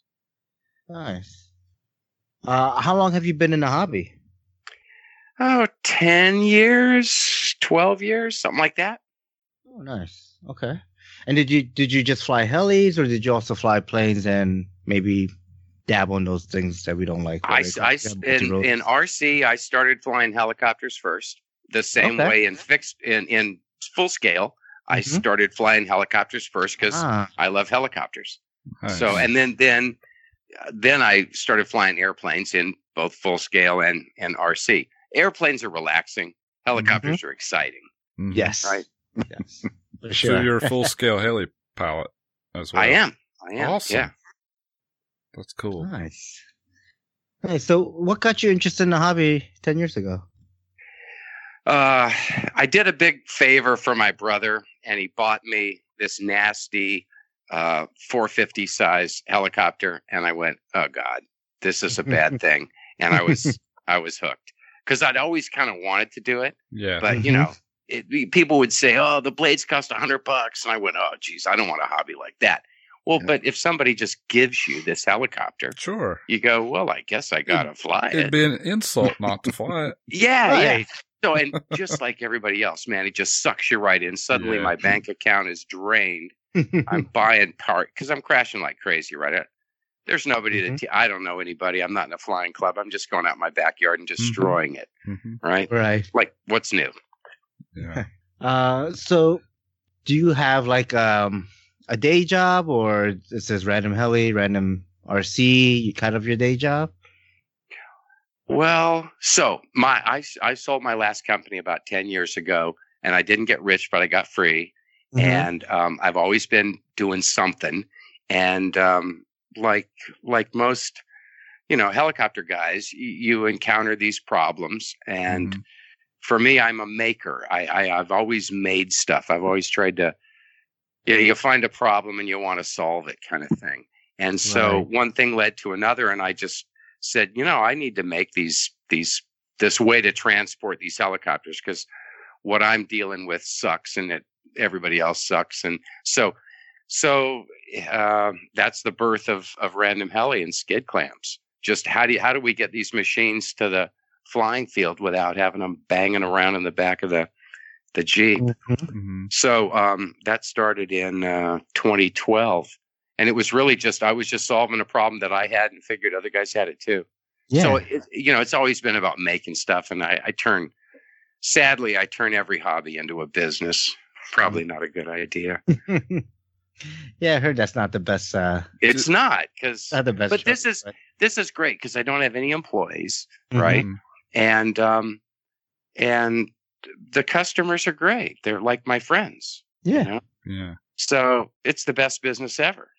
Did you have prior experience with plastics? And I assume these are injection molded, maybe? They are. With that so kind of stuff? Because that's not something you just, I'm just going to Right. dabble in. in or something. No, it's Yeah. not. No, it's not. The tools cost the price of a small Korean car. Yes. You know. So so my background is in manufacturing consumer products, consumer electronics. Okay. So all sorts of things like injection molding and bending metal and sourcing stuff from all kinds of places. So Right. this was kind of easy for me because Yeah. I could do it myself and I knew how the game was played. Right. So Mhm. yeah. I'd always kind of wondered that because, like I said, it's not something just to, I mean, you are Random Ray, but Random Joe out here on the street can't just say, I'm going to injection mold some clamps all of a sudden. Right. Yeah. Yeah. So, and that's it. It's like I'm old, right? So I've done a lot of stuff. And when you add all that stuff up, eventually you go, hey, I know how to do that. Right. I think. Right. Yeah. So that's kind of an advantage. That's Awesome. cool, though. I will say Ray is always looking for something new. Every time I think I've ever seen you at an event, you've got something. You're like, hey, I'm working on this, and what do you think about this? Or testing this. It's what I do. It's really neat. That's awesome. I'm at my happiest when I'm figuring out how to make the next thing. Right. Yeah. No, it's great. Awesome. Let's see. So you fly helicopters, RC. Do you have what's in your fleet? Let's ask that question. Old shit. Nice. So I've got a Goblin 630, and Okay. I've got this weird. It was a line 600 Nitro that I converted to electric, and I've got an old Align 500, and I've got a Gaui X3. Nice. Nice. So I don't have anything new or modern. They're all V-bar set up and stuff, and they've all been tweaked and modded and all that jazz. But Right. all of my gear is way better than me. I think we could all say that. Yeah. I don't know, Andy. I've seen you fly some hell. So you're talking about V-bar. So let's kind of talk about your supporting equipment. Like, what do you like? I guess what's your transmitter choice? and Spectrum. batteries, you know? I started Spectrum's day one, and I know it. It's easy. Mhm. And as soon as Flybarless came in, because that 500 was the original 500. I mean, it had a fly bar and it had Yeah. a static discharge problem and all that stuff. Nice. And you remember, and it's been upgraded and upgraded. So it's always been V-bar. And so I tried other stuff, and I went, man, I can't figure this stuff out. So I just keep putting V-bars in there. Nice. So pretty simple, right? Because I'm over building. I like flying them better than building them. Mhm. What about like batteries or chargers? What do you prefer on those sides? No, real. I mean, you tell me. I mean, I'm disappointed in every battery I've ever bought. Yeah. I mean, feel I you. I am. I try. Well, okay, I've got weird stuff. I've got Zippies and Genzace and strange stuff for foamy airplanes. Lasts forever. But my really nice, expensive packs, Yeah. I don't know. Jeez. It's really depressing to have packs go like that. I don't know. I think it's just kind of luck of the draw because I've bought really expensive packs that were crap, and I've gotten really cheap packs that were really great, and then I've had everything in between. Yeah. Yep. One good, buy 2 packs at the same time. One will be great, the other one will be crap. It's just, I don't know how to pick them. I mean, I Yeah. guess it is just luck. It Because is. the It's ones for just- that Goblin 630 have been going strong for 2 years. And then I Yeah. can buy some new packs for something else, and it's like, that's it, 6 months. Yeah. I mean, generally the better brands will be less of the bad ones, but you still get a bad one here and there. It's just Yeah. the nature of the beast, I guess. But I stopped flying nitro because I just couldn't ever get the tuning right, and I was just, I don't know, the smell in the Jeep going home from the field was making me crazy and make my eyes burn. So everything's electric now. Mm-hmm. So I really ought to figure out which packs are good. Yeah. I think you wrote this, Andy, right? You want to ask this one? What's that? Oh yeah, like we spoke about it just a little bit, but where does the inspiration for the different products come from? You mentioned the clamps as needing a way to transport them effectively. Solving problems. Just solving problems. It's that simple. Either I have it or somebody tells me they've got it, and then it just sort of captures my imagination. I go, yeah, we ought to fix that. So you see a problem, like, okay, before skid clamps, it was boards with slots in them and wing nuts, right? Or it was bungees and stuff. And we were all doing the same thing. And I went, man, this sucks. This is a drag. It doesn't work very well. It's awkward. It's not beautiful. Cumbersome. And so I went, I wonder if there's another way to do that. Recently the sleeves, the Blade Buddies, Chris Mulcahy was saying, you really should make some of these because you can't buy these things anymore. And I went, really? And so we talked about it and went, I don't know. And then other people went, yeah, we really do. And the same with the blade bags. People go, you can't get them anymore. And I went, well, okay, we can fix that.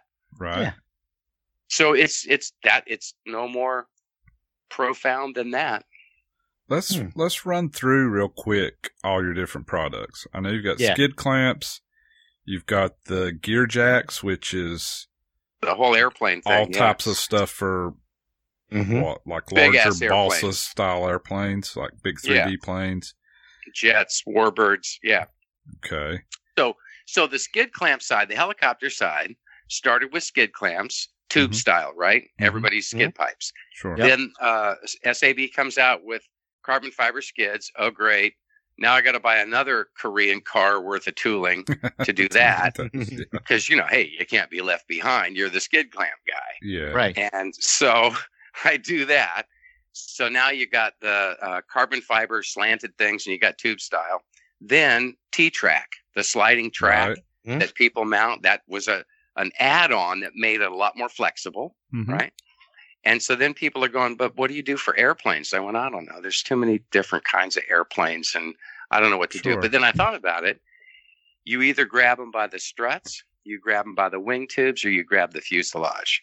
And with those three ways to grab onto an airplane, you can pretty much grab onto anything from a big-ass jet to a big, pattern airplane to, just a sport plane. So gear jacks. Right. So it's a pretty elaborate way to do that instead of pool noodles and PVC pipe and plywood. Bungee cords. Because every time those guys get a new model, they got to go out in the garage and get the jigsaw out and start sawing up plywood and lining it with pool noodles. So anyway, there's gear jacks, and that's a range of stuff from slide it in and out and lift it up and grab it and hold on to it softly and all that jazz.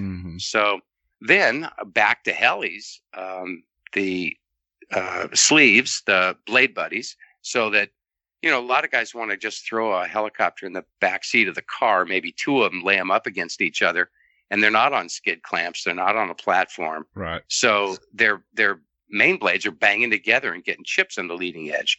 So these little sleeves stop that, right? And they were made a long time ago. You can still see them on like a YouTube video from A-Main, but then they just stopped. So I got those things out there. And then the blade backs, Curtis had one and JR had one. And if you had one of those, man, you're not going to let go of it. But that was it. They just stopped. Right. And guys are going, man, where do I get one of those? So solve a problem, right? Make those. So now those are two new things for the helicopters. Awesome. And that's sort of it for right now. Yeah. Yeah. So when you have a problem, like, let's say the skid clamps, because that's kind of what was founded this whole thing. Yeah. What are what are your design steps? Like, how do you go from like an idea to some type of concept to like maybe a prototype or, and then maybe into like some production stuff. Like just curious that workflow that you have to do for each product that you think up, So I've been thinking about making things for a long time, decades, right? And so now I just close my eyes and visualize what I'm trying to achieve. Mm-hmm. And I look at all the ways that all the solutions that I come up with, the possibilities of why they are inelegant, why they are awkward, why they consume too much material, why they will break, why they cost too much. All the reasons why the idea I have right now is not a good one, right? And so I keep like, throw that one away. So what happens is you get lots of ideas fast and you keep shooting them down. And so what you're left with is this sort of essential thing that says it's got to be like this. And then I just keep recycling it and spinning it around in my head, standing in the shower, driving in the car, staring out at the forest, and then bits and pieces start to come together and I can't find anything that's wrong with it. Mm-hmm. Then I know I'm, getting closer. Right. Makes and sense. So then I start making sketches and I use a fancy 3D modeling software and I start drawing pictures. And then I start thinking about, how can we get this made? Can I make it? Can I get somebody to make it? Can I bend it or do I have to have it molded? Mm-hmm. Right. Right. And you just go through the steps. I don't know if that makes sense. Oh, makes perfect sense. They look really good. I need to make some purchases. Oh, boy. Okay. If George needs to buy some, he's gonna end up buying like all whatever you have in stock. Do you sell them by the gross, right? Yeah, by the pallet. Hell yes. Hell yes. For a gross, you get a deal. There you go. Yeah. How many can you get in a 55-gallon drum? A shitload. Yeah, shit ton. Thousands. Yeah, they don't weigh anything. So that was interesting because skid clamps don't weigh anything, right? Mm-hmm. So gear jacks, on the other hand, it's like powder coated 1/8 inch thick aluminum. Yeah. They weigh a ton. Mm-hmm. So yeah, I can't get a shitload of those in there. Yeah. So what's the injection molding process, right? Like, there's kind of been, it must have had like multiple iterations of like the mold, right? Like, maybe correct me if I'm wrong, but did you get it on your first try or is that something like you kind of had to like... wish? Yeah. Yeah. So you better be close. So here's the thing. The guys, so you design a part, right? And the part has to have draft angles and things like that. And then you hand it over to somebody that's going to design the tool to mold that part. That's a completely separate piece of work and a separate skill set, right? Mm-hmm. Right. Because they're thinking about how to squirt the plastic in and the parts that have to move and little pins that go in and come out at the right time to make holes in the right places, all that jazz. And to make it push off the dies as well. Yeah, to get out of there. You don't want to be stuck, right? And to preserve the desired characteristics of the material after it's molded and to deal with shrink. It's a big deal. And those guys are experts. I don't know anything about that. I say, this is the part I want to end up with. You do your part to do that, right?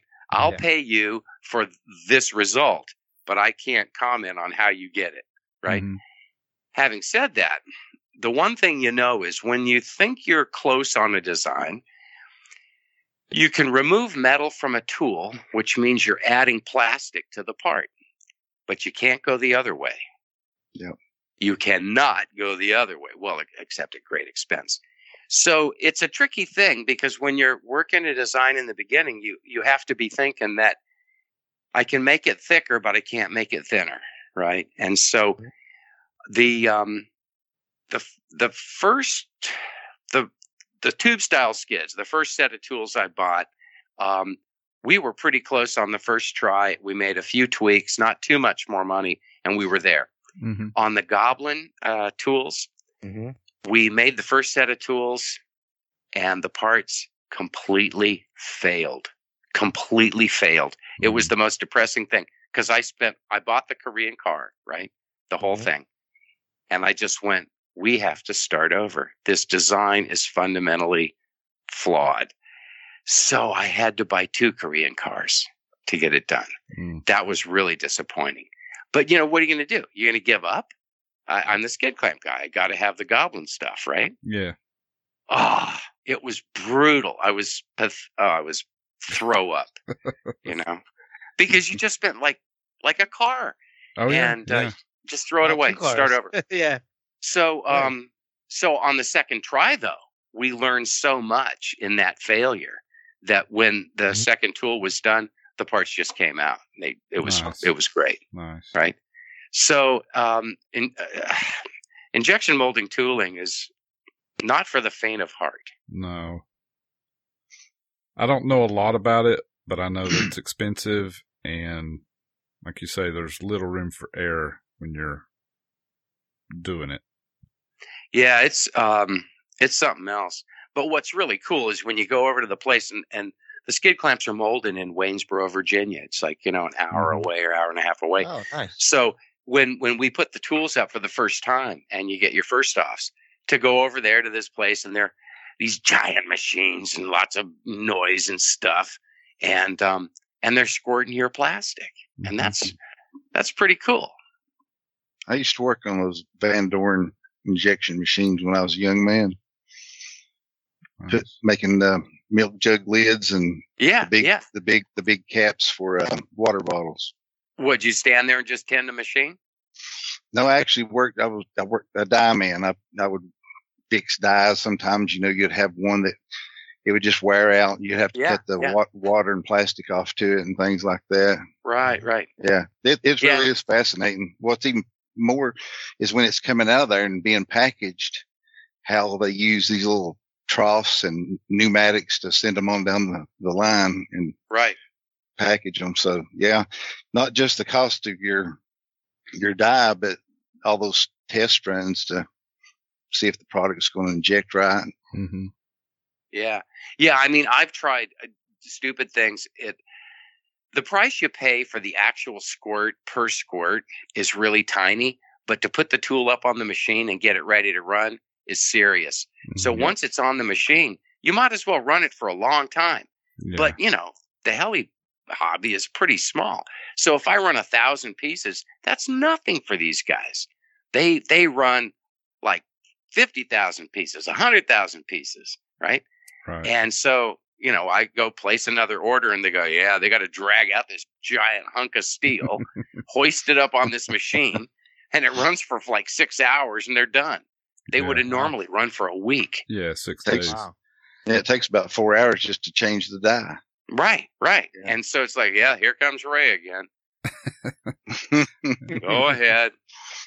It's that shiny mold over there. Yeah. Yeah. Did it take a long time to figure out the composition of the plastic you wanted? Did you have to experiment with that a little bit to get the proper? No, there's just a few materials that would be optimum for that sort of part, right? And so in the very beginning, the parts were made out of 10% glass-filled polypropylene, right? 10% PP. And that would be a typical material to use for a thing like that. The problem was with the glass fibers in the polypropylene, when you bend it past a certain point, it would create a little white fracture line. And that was the beginning of a stress crack. And so the latches would eventually break if you got a little ham-handed with them. Sure. And so it's the nature of the beast. They did all the right things otherwise, but guys could overcook it. So we went to HDPE, which is a lot tougher, and that you can overcook it a lot more without that defect, right? Okay. So that's pretty good. I have had lots of shots made just to find out off those tools in a variety of different materials. And my absolute favorite is Delrin, right? Acetal. But it's so freaking stiff that you'd have to redesign the part to be able to use it. Because, Can't get I it mean, to when you latch. clamp it, you latch it down and go, I need pliers to get this open. Yeah. You know, so it's not flexible enough in the current design. Right. But one of the things I'm working on is a new skid clamp idea, and I've been dreaming on it for a couple of years. And it probably would use a material like Delrin, but it would be designed to do it that way. Okay. Cool. Yeah, I find all that very interesting. Like bringing a product to market and designing it and just the whole thing. It's fun. I mean, there's a certain aspect of, you know, when I decided to put the tools down for the first skid clamps, literally it's a couple of Korean cars. And I'm thinking, you know, I don't know if anybody really wants these. So I figured I'll either lose all that money, I'll break even, or I'll pay my mortgage. One of those three. And so I got somewhere between break even and paying my mortgage. Okay. But I was okay with, because I just come off some other stuff that was pretty good. I was okay with, well, if I lose it, it was really fun. Right. Right. But if you were like borrowing that money or something, or it was a stretch, it would be like really stressful. Mm-hmm. So it's kind of like I'm playing for free in a way. It's you know what I mean? Like I didn't care. Yeah. Well, I mean, as long as you can go above break even, I mean you're okay. It sucks to lose money or even break even. You look at all the work you put in for no real return other than just making us dumb heli guys happy.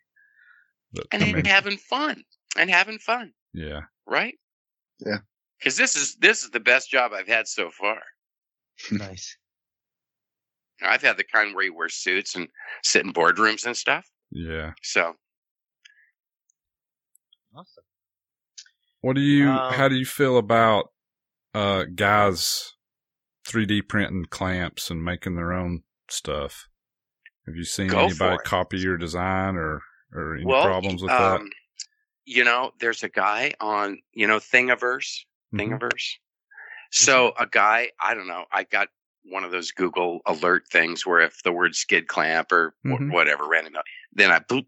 So hey, it's Thingiverse. So I go over there and there's a guy and he was really very kind. He goes, you know, and with all credit due to Random Heli, blah, blah, blah, I made my own skid clamps.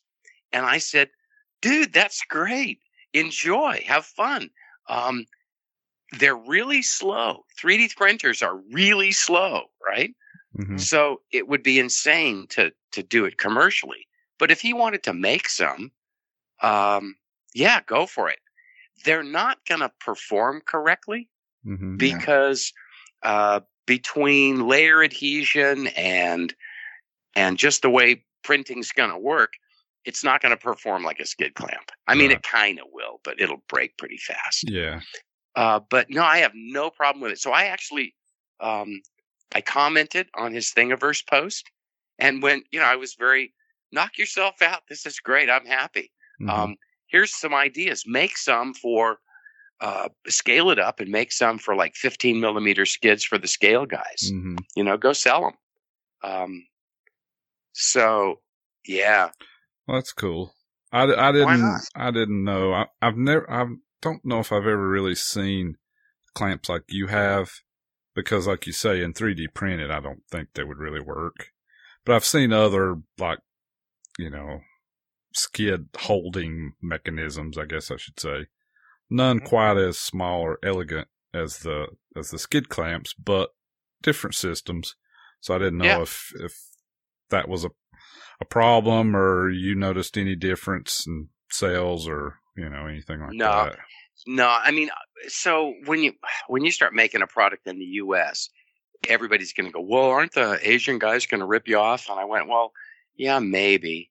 And the joke I tell is, no, those guys are pretty smart. They looked at the business and went, There's no money in that. So the Right. tricks make something that you can't make Nobody- money at. So, Exactly. They And you're will steal fine. it. Nobody's going to bother you. Go out there and do something that loses money. Yeah, You're safe. yeah. So, yeah. yeah. So, no, there's, so when I designed the skid clamps, I looked at all the available solutions I could find. And some of them were pretty good, but there was some drawback that I wanted to try and improve upon, incremental improvement, right? Mhm. So that was fine. And then, do you know about the ones that RC Pro Plus has put out? Have you seen their skid clamps? Yeah, They actually I've call them seen skid them. clamps. Yeah. But So I can't somebody thought remember they were- exactly what they look like. Well, so somebody texts me or messengers and says, "Hey Ray, are these yours?" And I went, "No, what are you talking about?" So I went out there and looked, and I look at this and I go, "Oh my God, these guys have tooled injection molding. Okay, maybe they have their own tooling in house or Mhm. whatever, Sure. but it costs money. They tooled a part that I thought, if you're going to make skid clamps, you should have called me up and asked, Ray, what would you do if you went for a version 2? Because I got a lot of ideas Mhm, to fix everything I don't like about the current design. mhm.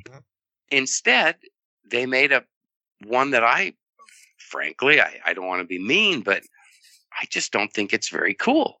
It's kind of clunky. Mhm. And if you're going to rip me off, shit, at least make a really great one. Improve it. Yeah. You know, Right. Like don't go backwards. Yeah. Yeah. So, and maybe that's unkind, and maybe it's not as backwards as I think, but I think it is. So no, I'm cool with all that. There's, you can get your ego, and well, I guess it's business too, but you can get your ego all attached to things like that, Mhm. or not. And if I was a lot younger, I'd probably be attached to it, but I'm older, so I'm not. Right? I'd rather just go, hey, can we just keep working these ideas until we make things better and better and better? Right. Right? Because we're all kind of in it together. Yeah. I don't know if a lot of people share your view, though, Ray. Yeah. I mean, just They're to be younger. honest. Yeah. There's a lot of propriety, and I used to get freaked out when people And- would rip my stuff off. And it could be other companies where you do borrow money to do this or that, and you're Yeah. under the gun, and if you lose sales, it could mean the difference between the business staying in business or not. Absolutely. So- You're right. See, so I'm kind of like playing for free in a way. Right. And so that gives me license to not get freaked out by that Sure. stuff. Sure. Absolutely. Yeah. And that's not really fair because like you said, other people could be, shit, I'm going to lose my house. Right. Yeah. That kind of thing. Yeah. Yeah, they call it fix clips too. It's kind of weird. Maybe What's it's- that? What? They call it helicopter fix clip. FIX clip. CLIP. Is that you're looking up RC Pro Plus? Yeah, I looked it up to see what it looks Yeah. like. And yeah, that's what it says. Helicopter fix clip. And yeah, they do look bulky and weird. It's like, it seems like it's like a one size fits all type of deal, but I mean, Yeah. for round skids, right? Like for, pipes. Only but- round. Yeah. Yeah. But yeah, I don't know. Well, I wish they'd call me because if they have enough money to tool it, I could have given some really good ideas. Right? Yeah. that Yeah. reminds me, how many different versions do you have? Different Yeah. sizes? Yeah. On the round stuff, there's really 3. There's a little one for like 450 size, Mhm. right? Mhm. Maybe 500 size. Then there's the 8mm and the 9mm. Okay. And then we can do mods on the 9 to get up to 10. Right. But at the end of 10, you're done, right? And so in the Goblin style, the SAB stuff, then everything from the really little carbon fiber skids up to the a Goblin gasser conversion, right? Mhm. So there's 3 styles of that. And there's a mod using the Goblin style to put that fat 12mm skid that's on. It started out as an F3C Mm-hmm. thing, and then it became the, whatever, Kyle Stacy, Yeah. whatever, right? So they're just really fat skids. And now that's 12mm, just about a half an inch. Mm-hmm. So that's pretty good. But the scale guys, shoot, they get up to, 5/8 of an inch easily. So I still have nothing for those guys. Hear that, George? You're shit out of luck. Yeah. I was over here measuring some stuff. He's going around measuring. So honestly, you know what the best answer is, George, for that stuff?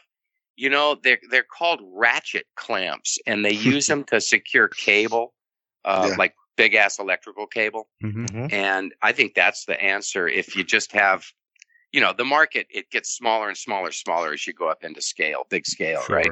So I'm not going to buy another Korean car to help you out. Yeah. So I've actually given a box of those things to a guy that was doing. I said, I got nothing for you here. You know, screw these to a board. You're on your way. Mm-hmm. It's not going to be as slick as skid clamps, but you know, what are you going to do? Yeah, it'll work, and it's pretty good. Mm-hmm. Oh, What's the most extreme condition that your skid clamps have held up in that you know of? Oh, gosh, that's a good question.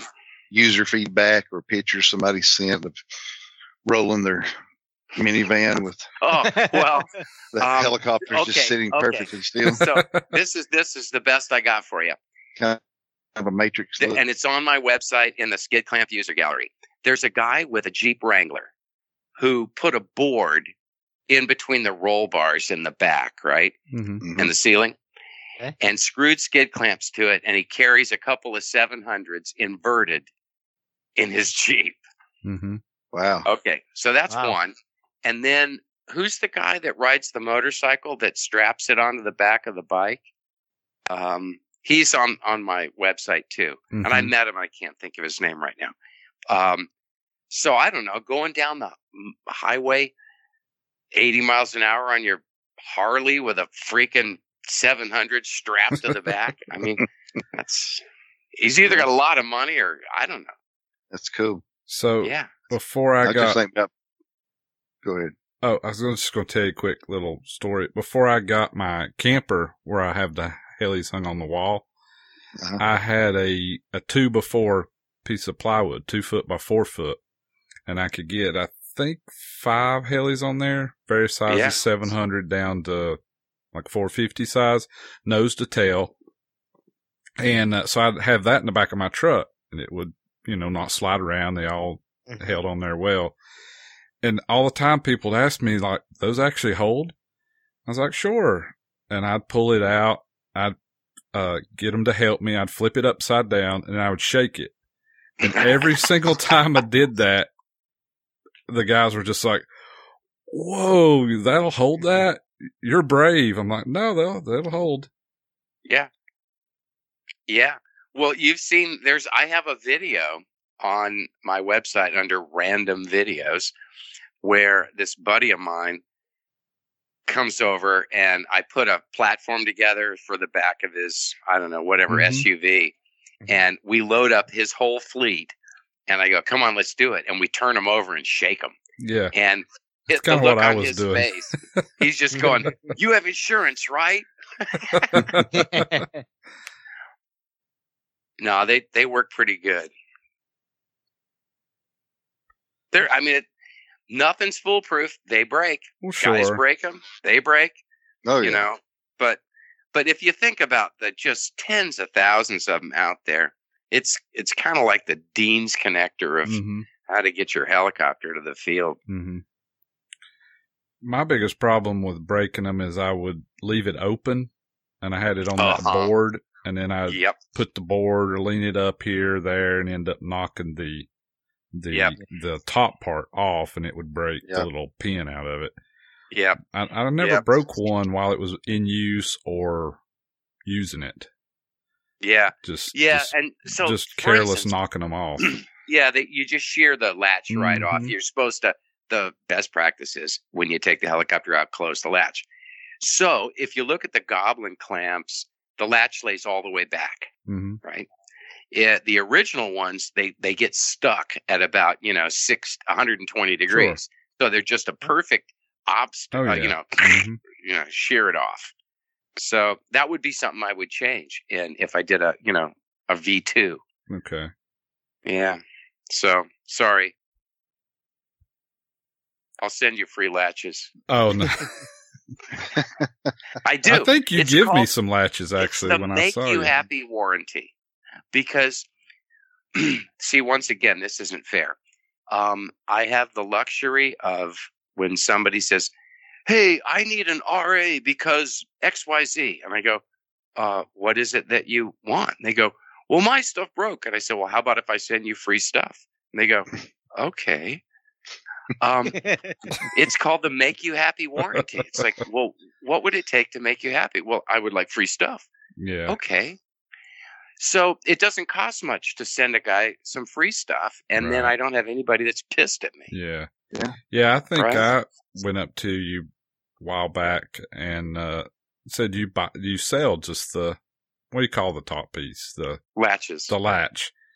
He's like, yeah. I was like, well, I broke a few of my own fault. I need to buy a couple latches. I think you just handed me like 4 or 5 and said, here, there you go. I was Yeah. like, wow. Okay. Yeah. Wasn't expecting Because, that, but you know. It made So you guys happy. do buy them, but look, in this hobby, stuff goes wrong. It's not really your fault. Sort of it is. it's But your fault usually. Wouldn't it just but be nice if you just got free shit? Yeah. Yeah. No, I mean, we love it, right? Yeah. So That's good. You ought to do therapy. I feel better already. yeah, Well, no kidding, right? right? but that's it, isn't it? Because there's so many things in life where they give you such a freaking hassle to get what you think is a fair deal. That Mhm. isn't it nice to be able to go, let's just do it the way we'd all like, Mm-hmm. right? Well, and that does make people like me loyal to your brand. You know, I'll Yep. always talk up your stuff if anybody's asking because I'm like, Ray's a good guy. He'll take care of you if there's a problem Yeah. or whatever. So, And that's the idea. So back to the Chinese guys gonna rip me off. What I figured was, if I made this about a relationship, right? They said, Mhm. look, you paid an okay amount of money for some bits of plastic, Mhm. but I'm going to look after you long term. mm-hmm. Then the Chinese guys aren't going to be able to compete with that because they're going to No. go, well, and in fact, when those RC Pro Plus things went out, people went, hey, that's no good. That's Ray stuff. That's a freaking ripoff, right? Because of that loyalty. So that Mhm. it is part of the, if you want to be cynical, it's part of the plan that says, I'm Yeah. just going to make sure people feel good about the brand and about what I'm doing. When so somebody that, posts it up, they're like, no, that's not right. You need to get Ray's stuff because he's better. right. Yeah. Mhm. You know, and so I go, it's working. Yeah. Okay. It cost me some money, but what kind of company do you want? Yeah. It's like once you're in the family, you're set. That's it. Yeah. Yeah. See, back to my 3D printer, those Prusa guys, I'd like to marry one of those suckers. I mean, I'm a fan now because of the way they treated me and Yeah. their manual and everything about it. So yeah. Did I tell you I worked at Disneyland? No. Yeah. Did you grow So- up in LA, around the I LA did. area? I did. Orange County. Right. I Yeah. could tell that was Orange County accent. I knew it. Really? I knew it from the Damn. first words out of your mouth. I knew. Really? Yeah. Oh yeah. Wow. You're the first picked person that- ever said that. Are That's you great. serious? Yeah. One of my best friends, he grew up in Orange County, and yeah, I won't say his name on the air, but we'll have to talk later. I guarantee We will. you got to know him. You must have lived in the same neighborhood because you sound exactly like. Wow, Yeah. that's great because I've been gone from there so long, right? That for you to say that is really, we really must talk anyway. So yeah, when I was like I don't know, 14, I'm working at Disneyland, riding a unicycle as a court jester in the Christmas parade, and then I'm doing summers as a substitute character in heads, like Mhm. pigs, dwarfs, dogs, mice. So being around Disney permanently affected my outlook on how you treat customers. They call them guests, right? Mhm. And the whole idea of it should just be this wonderful experience. And that's been a constant thread through all the businesses that I've had. That's amazing. The Magic Kingdom. It affects us all. Well, yeah. Too early for that. So do you want to know what I'm working on? Yes, I would love to know what you're working on. Ball link pliers. Do you guys Yes. know the FBL Rotors Mhm. ball link Sure. pliers? Yep. Yes. Everybody Do you all wants them. have You 'em? Can't get them. No. None of you have them? Nope. Nope. I got some cheap Nope. line set or something, man. Yeah, So- right. I do have Exactly. a set of the JR, the good green handle ones that are. Okay, pretty that's the good. next best thing. Yeah. Yeah. Yeah. Yeah. Yeah, Nice. so that's what I'm working on. There's some interesting geometry in these ball link pliers, in a proper set of ball link pliers. Mhm.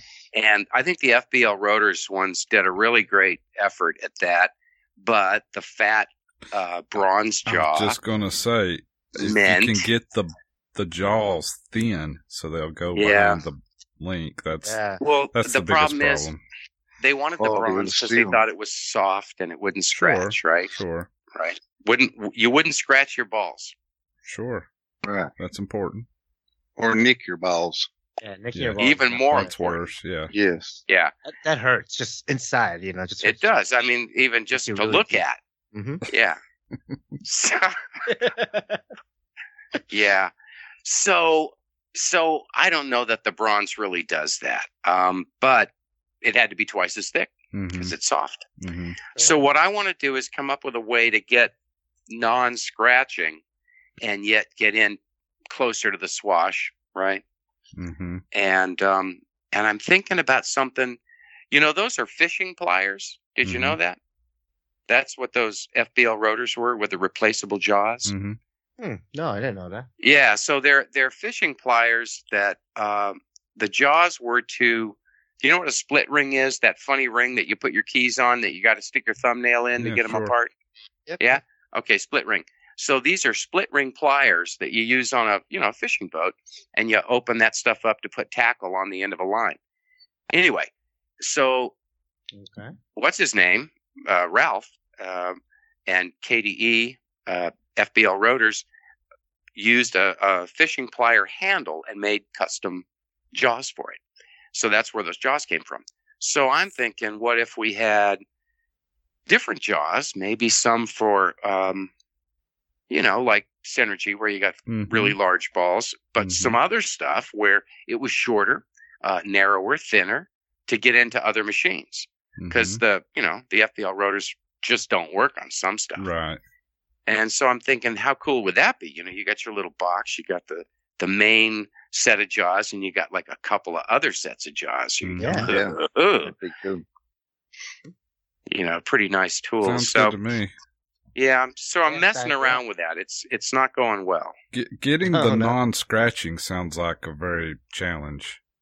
It Yeah. is. Because It's a real to big get issue. it thin, that's why I like these the JR green ones. They're super thin. Right. They're tool steel. Yeah. But I don't know how you get it thin and strong without it being some type of tool steel, to be honest.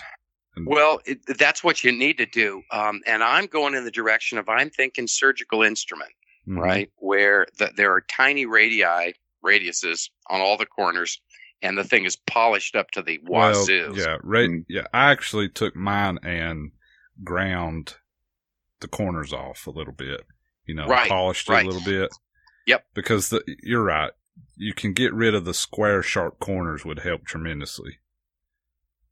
So It makes a huge Sound like difference. you're on If you the just right take a track. stone, like Mhm. a That's what sharpening I stone did. kind of Mhm. thing, and start just radiusing that out and polishing all those sharp corners until, you can put it in the palm of your hand and it won't cut you. Yep. You're on your way to making 80% improvement to damaging your the plastic links and the balls. I'll buy 2 of them when you get them going. Yeah.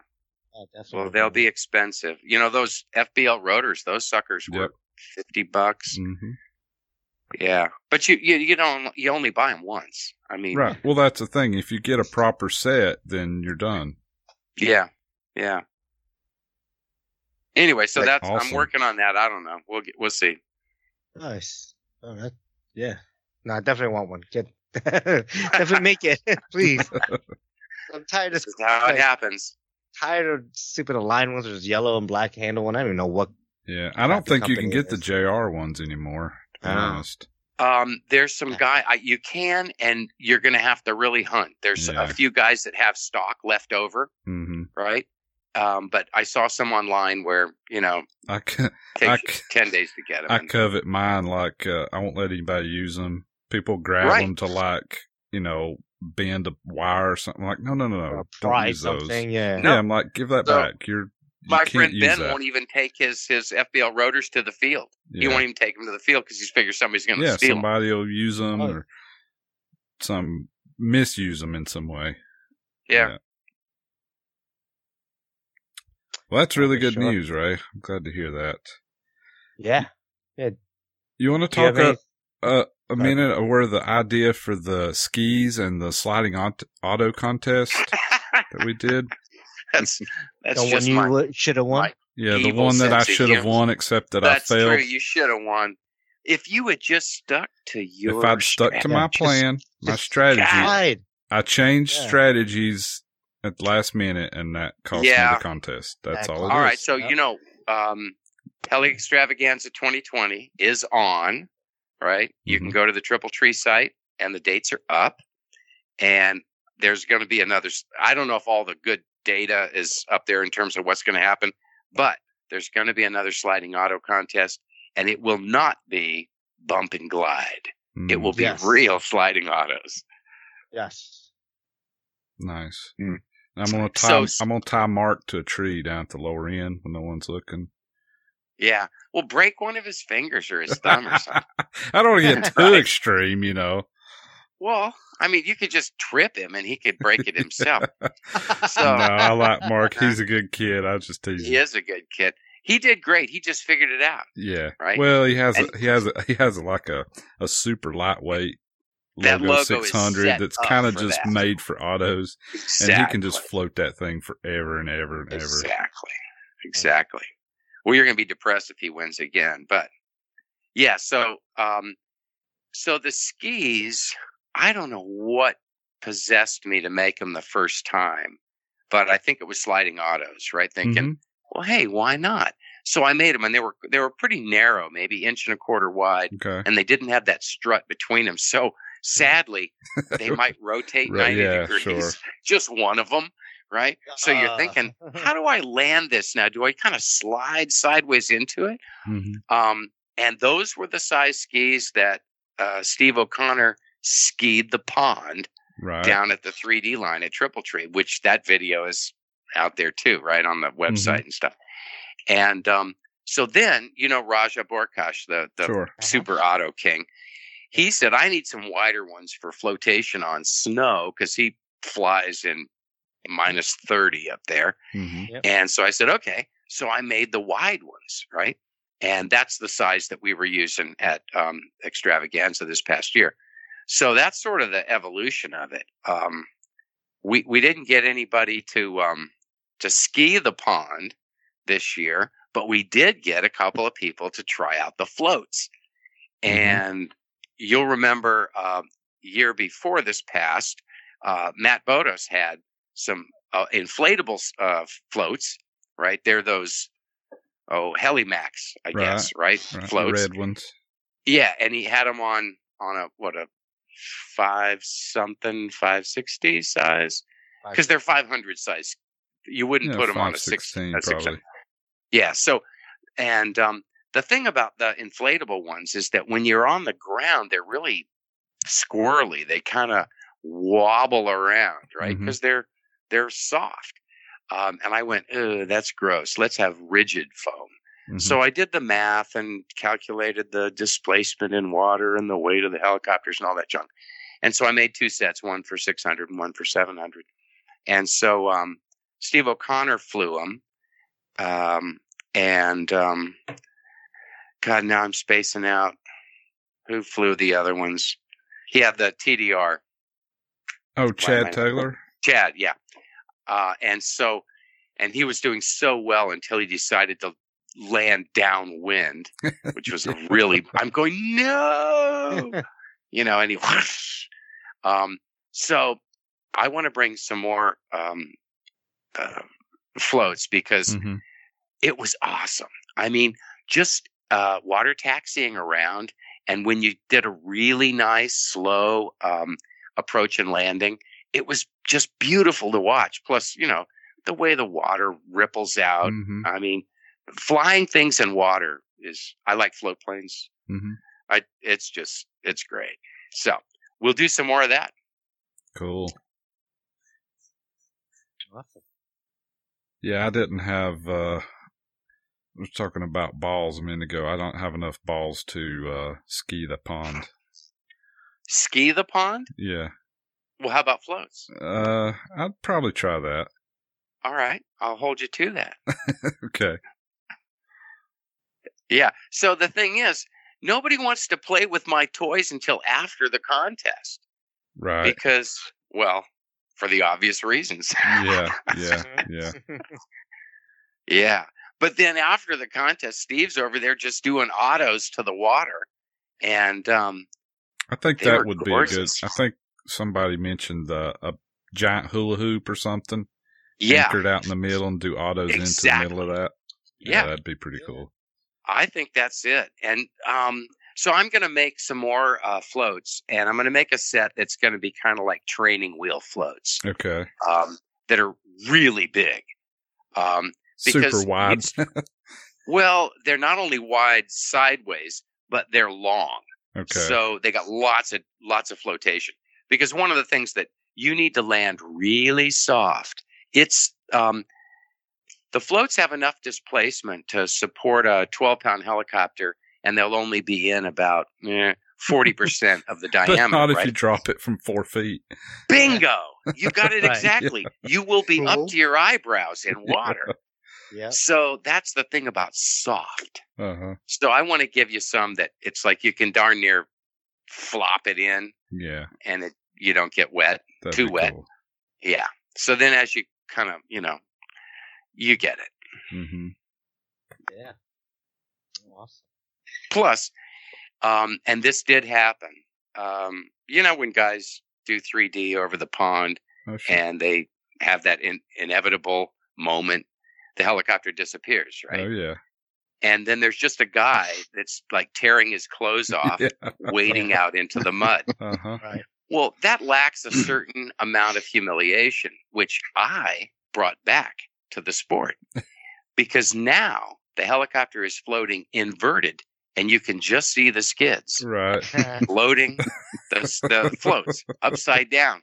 And everybody has plenty of time to point Point, and laugh, make comments. take pictures. Right. And it's so humiliating. And Chad did this. Yeah. With a TDR, right? With a TDR. Yeah. Yeah. He was in there so fast. Oh, my goodness. I wish I had $1 for every aircraft that went down in that pond. Man, there's a lot. Uh-huh. And I mean, how do you find a helicopter? You just like You just scoop walk your feet around till along you until you accidentally step hit on something. it. Yeah. Yeah. Oh, exactly. it's really muddy in there. All right. All right. So have I bored you guys enough? No. Great. Do we have any more questions though? Do we want to, or we want to move it on to our next little thing where we ask? One more quick great question. questions? If somebody wants a blade bag or some skid clamps or something, Yeah. where can you find this stuff? From you directly, or do you have dealers, or? Yeah. Well, randomheli.com or randomrc.com, both will take you to my website. Okay. And it's a full tilt, really slick e-commerce site. Right. So that's one. The other place is if you're shopping for other heli related stuff and you go to A-Main, A-Main stocks all of my stuff. They don't necessarily stock all the different colors of skid clamps, but all the core stuff they do on the helicopter side.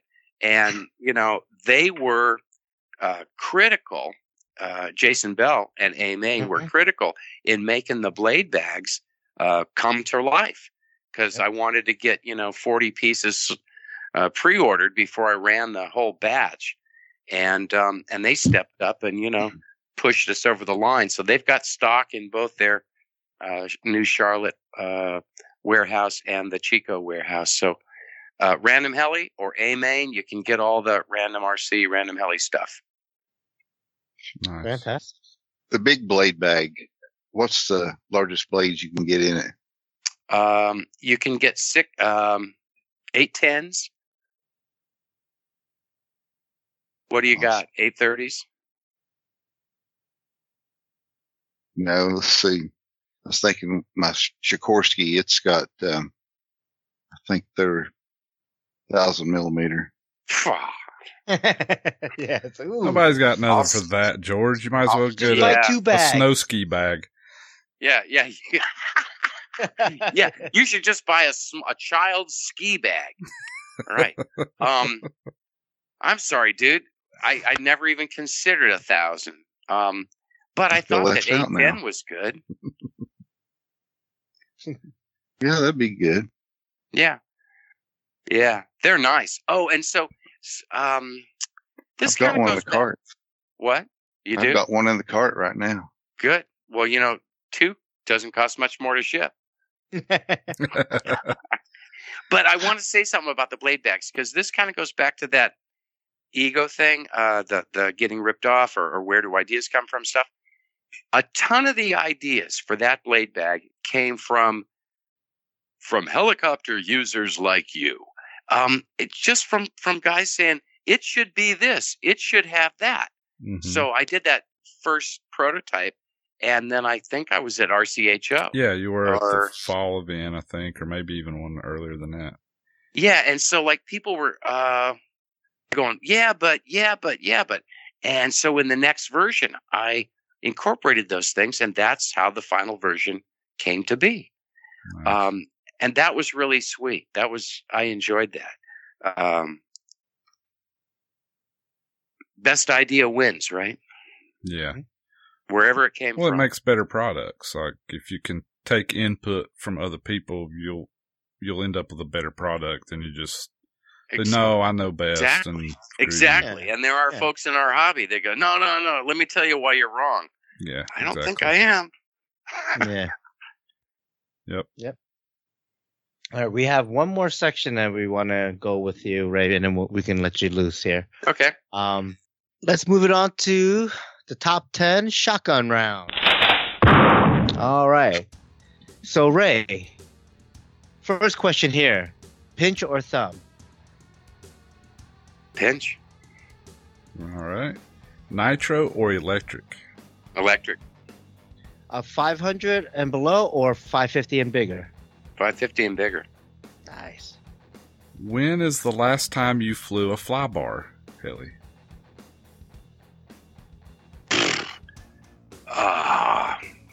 6 years, 7 years ago? Yeah. Yeah, that's probably about right. Let's see here. Question number 5. Sport or 3D? Sport. Okay. Strap or strapless? Strap. All right. All right. Cordless or brushless servos? Brushless. Okay. Quieter servo. Mm-hmm. Fuselage style or pod and boom? Pod and boom. Okay. All right. Low or high head speed? Low. Okay. Large events like IRCHA or Jonal, or smaller events like, RCHO or somewhere like that? Smaller events. Okay. Nice. Awesome. All right. So there we have it. Top 10 shotgun round. Awesome. Dude, that was great, Ray. Thanks so much for having me. Yeah. This was fun. Oh, this is great. It was good talking to you, getting to know you, and hearing about your products and how you come up with these things. It's cool. Do you want to do a contact info? Like, where can people reach you?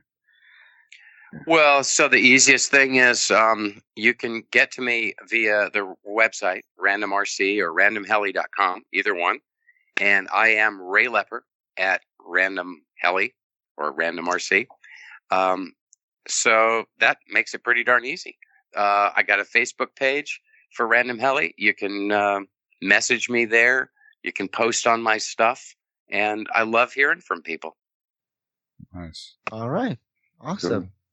Well, thank you for taking the time to come on the show and for us to interview and ask you a bunch of questions and sharing all your experiences. It's great. Thanks so much for having me. It was great. Yeah, thank you. I really enjoyed this. I'll see you at Absolutely. Spring Fling, right? You guys going to be up there? Oh, I'll be there. Yeah. All right, man. See you in Fredericksburg. All right. Cool. Take care. Bye. See you. All right. Wow. That was a great interview. Gotta definitely thank Ray again for coming on the show. Really Yeah. appreciate it. I always enjoy talking with him. He's a really cool guy. Yeah. I've never had a full conversation with him. Like, I met him at Spring Fling a couple times and, and just kind of check out his products. Hey, I'm Steve from Freefall. You've got to get you on our show. And then, I never followed up. Right. So it was good that we finally got him on the show. He's a good dude. Yeah. Very interesting too. I mean, maybe it's just me, but I could listen to like this topic all day long, like products and manufacturing and inventing and all that kind of stuff. It just For sure. Mhm. One of my favorite shows on the Science Channel was How It's Made. Like I watched all of it. Like I can sit and watch that for 12 hours straight. yeah. All right. I guess at this point, let's move it to news and announcements. News. And announcements. All right. So we have a special news and announcements that we want to talk about. We have James from Motion RC here with us to give us a little scoop on some new stuff here. So I'll give it to you, James. What's up? Oh, thanks, guys. Thanks for having me. Was it Andy, Kevin, and Steve? Heard a lot about your podcast. Glad to be here. And George talks a lot about you guys. I know you have George Baker on the show a lot. So he's a good friend of mine and also Motion RC. He's probably been working with Motion behind the scenes, helping them out even before my time here. And he got himself into helicopters. He got the itch real bad. So it's been great having him and Steve Hodges, who were playing guys for a long time. But, once we introduced the Roban lineup, we became the exclusive North American distributor for the Roban helis. They're helping us try to create some of our own branded helis. And it's been a slow grind getting into a whole new industry. But, it's coming together, and I know George has taken a liking to them, and Steve. And then we started our own little live YouTube show. So this week and every Friday, but this Friday especially at 12 p.m. Eastern, we're going to have George and Steve on. They've got a couple kits that they're going to open up and show how they come out of the box, talk about a few of the helis they already have, and just inform me, because I am not a heli guy yet. Maybe one day, but as of right now, I am still much the heli noob, if you will. But I'm looking forward to it. Awesome. Cool. That sounds great. Yeah, new products are always great to hear. Yeah. Well, I don't necessarily new products. It's just that there's so many. Roban had so much stuff. They've been around for a long time, so we're slowly building. Our product lineup for those products. And like with anything else, they only had one U.S. distributor before us. And it was a bit of a messy situation there. And, we're excited to have them, but it's been taking time to just understand the market. We've been so, obviously people know us for our planes, our EDFs, our foamies.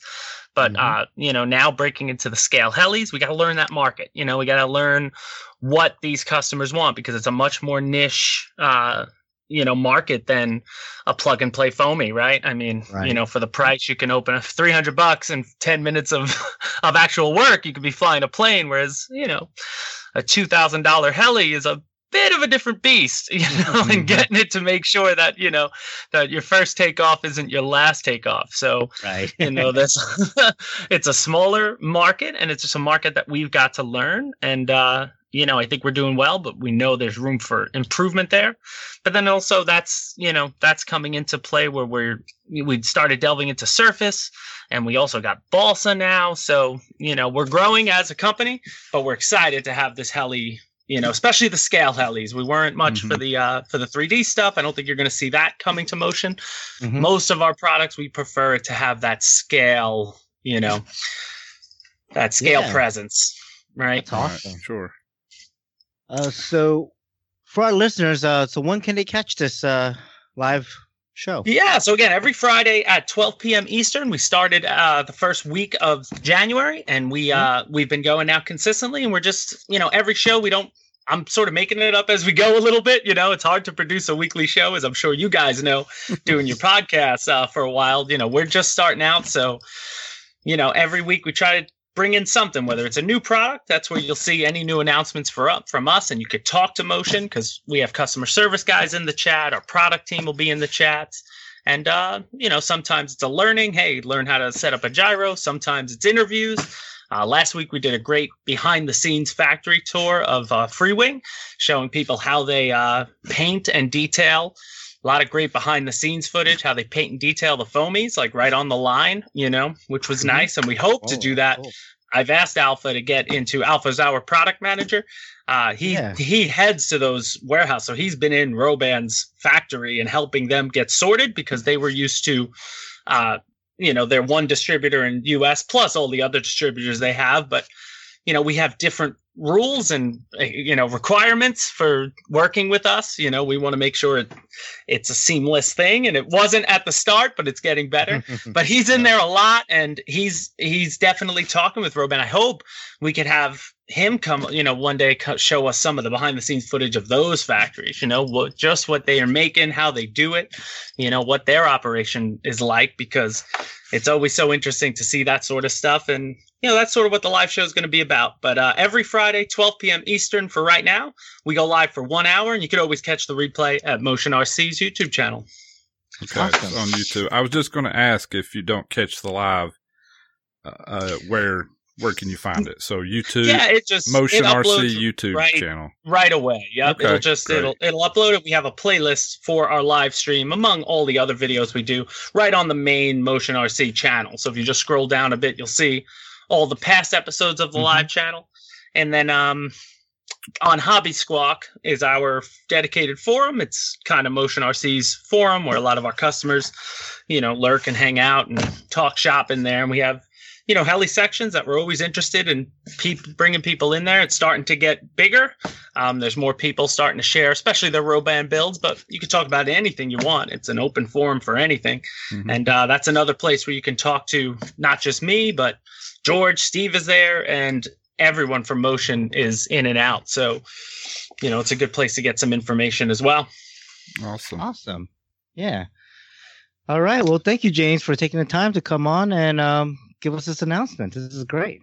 Yeah, no worries, guys, and thank you for having me. And if we could always do something else in the future, just let me know or let George know, and I'd happily come on. If you guys want to talk planes, that's where I can do my damage. But with helis, this is I'm gonna push this to Steve and George this week, and I want to learn from them because in a year's time, it's amazing what they've been able to accomplish, and I'm looking forward to the future of it. Awesome, for sure. Awesome. Cool, guys. Thank you so much. Thanks. And hopefully I'll see you on Friday. Okay. Or on any Friday. See you there. Awesome. All right, guys. Bye-bye. Awesome. All right. So do we have any other news? We have a new airplane from Horizon Hobby, E-Flight. And it's the Air Tractor, 1.5 meter. Crop dusting airplane. Crop duster, yeah. Like airplanes movie. What's that? Planes? Yeah, I guess it's the same thing as him. Dusty Crop Duster, or whatever his name was. Dusty? Yeah. Dusty Crop Hopper, I think. Yeah. Dynam, they made an orange one and a blue one. Oh, did they? Yeah. It was actually a pretty decent plane, but this new one, it looks pretty nice. Yep. Yeah, it's 1.5 meter, founded in, let's see, the world's ag plane, they say. And this is probably the most popular crop dusting airplane I've ever seen. Oh, yeah. Founded in 1978, Texas-based Air Tractor is a leading manufacturer of aircraft built for agriculture, firefighting, and other utility applications. And this is a scale replica of the agricultural crop dusting utility aircraft, including molding in panel lines, rivets, and more. It has short takeoff and landing capabilities, plus scale sport and aerobatic flight capabilities. 3 or 4S, 50 amp Nice. ESC, a 3-blade prop. Doesn't give the motor size. Got flaps. Spectrum AR637 TA receiver with telemetry. And has safe, optional use of safe. Let's see, what else? Oh, here's something cool. Optional EDO style floats with steerable rudders. So separately. Nice. Functional and factory installed LED lighting, navigation, strobe lights. EPO foam, of course. Pretty cool. Like, I wouldn't mind having one of these. My brother had what was the Pawnee, which is kind of a similar type of a plane. Mm-hmm. Right. With the lights inside it. Yeah. And, it actually flew really good. Like for scale type flying and stuff. Yeah. It flew really well. This one looks a whole lot better. Like it's a lot more scale. I want one and paint it green and put some chain guns and rocket launchers on it. You can't put guns and rocket launchers on an air tractor, George. They made one like that. They put a turboprop engine in it and loaded it down with a lot of cool weaponry. Everything George get has to be some military variant and have guns and rockets on it. Tie-dye aviation. That's right. I did look up the motor. It's a BL10 motor. It's an 800 kV off the turbo timber. Okay. Nice. Oh, yeah. I do see where it says 11 by 7.5 3-blade prop. Recommended battery 22 to 3300 milliamp hour 3 or 4S. Yeah, it's pretty neat.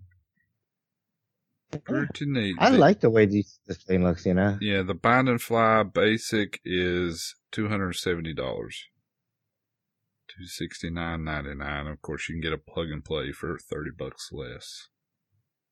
And it looks like it's still not bad for plug and play or bind and fly. Right. Yeah. For 1.5 meters, and it says next shipment mid-February, so it should be coming back to stock. Oh, pre-order right now. Yeah. They can make those a little cheaper because they don't have to fool with the retracts and stuff. Mm-hmm. Yeah. Do like there's LED lights in the cow and stuff. Yeah, looks cool. But I always like the looks of those planes. It's got the spray tips too. Really? The spray boom. I mean, it doesn't have tips. It just has a scale boom representation of the spray nozzles. Mm-hmm. Yeah, on the bottom of the wing, you're saying, right? Yeah. We used to drive back and forth across the country and see those things a lot. Mm-hmm. Nice. All right. So go to Horizon Hobby for yours. Yep. Check it out. Great. Is there anything else? That's all I have. It's kind of a light week. If there's something I've missed, I'm sorry, but I didn't see it. Maybe next week. I got some news and announcements. Oh, yeah? Yeah. What's that? I might be trying a Jetty. Oh, yeah. Yeah, I might be trying a Jetty with an Nikon integration. I don't know. It never hurts to play with different stuff. No, not at all. It doesn't, You might hate it. You might love it. Who knows? Yeah. It might reassure why I went to V-Control in the first place. Yeah. Or it might not. It could. Who knows? Yeah. But it's cool. I want to play around with it. So, Andy has graciously offered to, get that one that he just bought from Rich. Yeah. Set up. And he'll, and then I can mess with that. And I might just put on the gasser, I think. Okay. I don't know. Because I don't know. I just feel like that might be a good platform to try because I never got that Heli like tuned perfectly Mm-hmm. and it kind of wobbles. So let me just try switching it on, tuning that, and then because I was gonna reset the model anyways, Mm-hmm. so I would have to go through the whole tuning process. So It probably won't make much difference, to be honest. I think that No. wobble is dampeners. yeah, like a what's the word I'm looking for? Mechanical thing, Yeah. not really a gyro thing.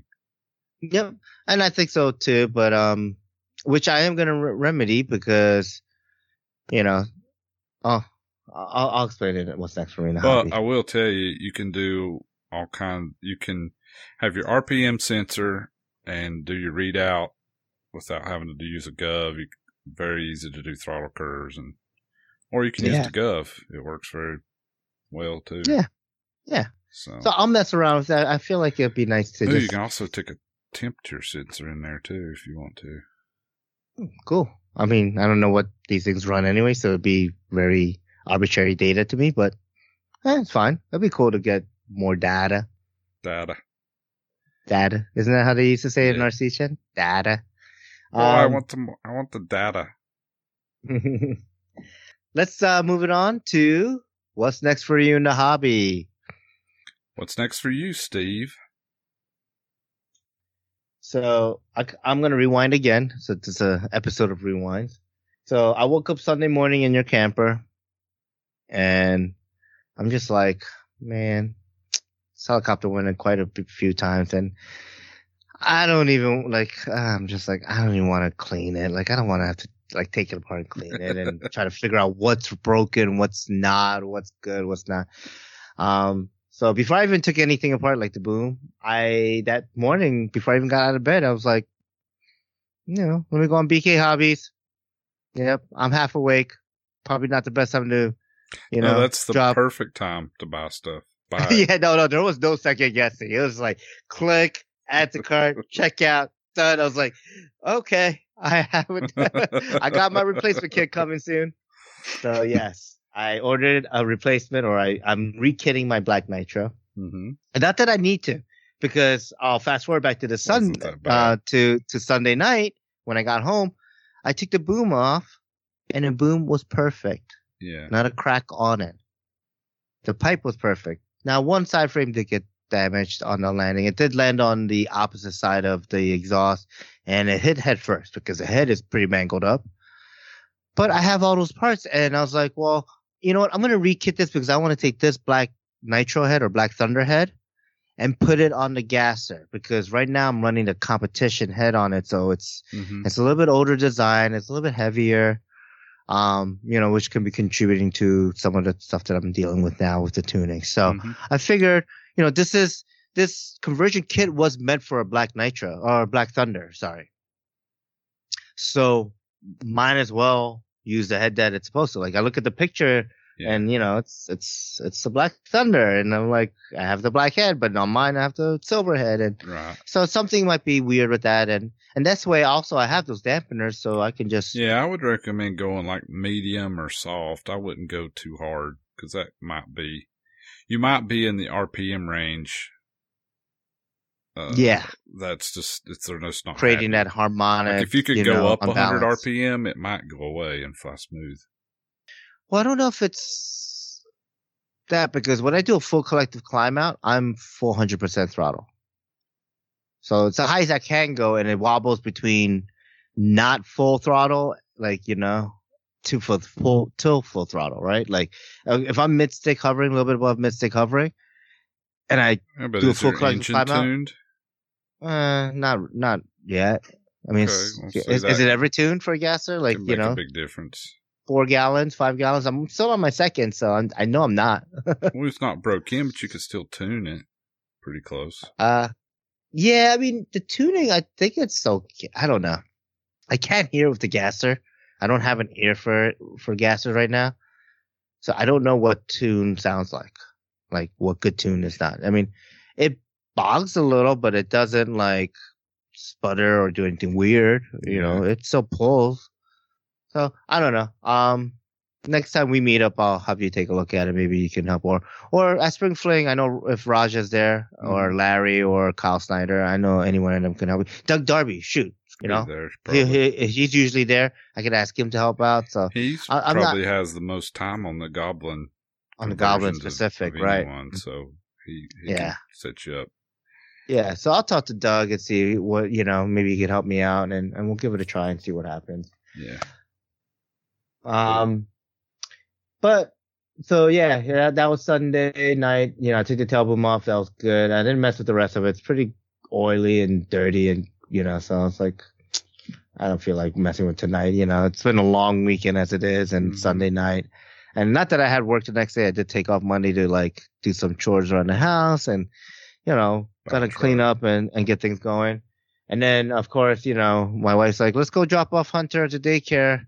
And I'm like, cool, we'll drop him off. We could get lunch and, maybe like go check out some used car dealerships and see what trucks are out there. Because like I said, after taking a ride with John and talking about his 2018 Silverado, it's like, I kind of want this, So that was my intention on Monday morning. We go to, I think it's called Quality Chevy, GMC, Buick, or whatever like that.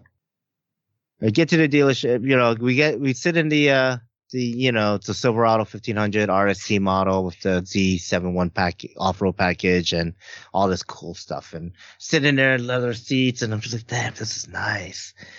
Look at the sticker, 56. Damn, this is nice. No, I'm looking for a used car. My wife's like, well,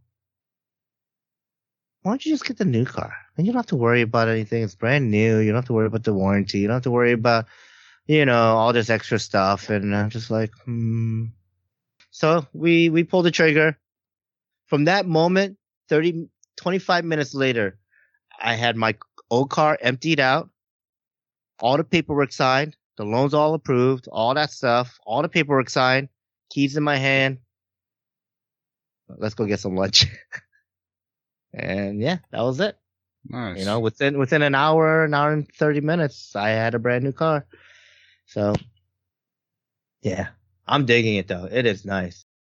And already it's like, what can I buy for it?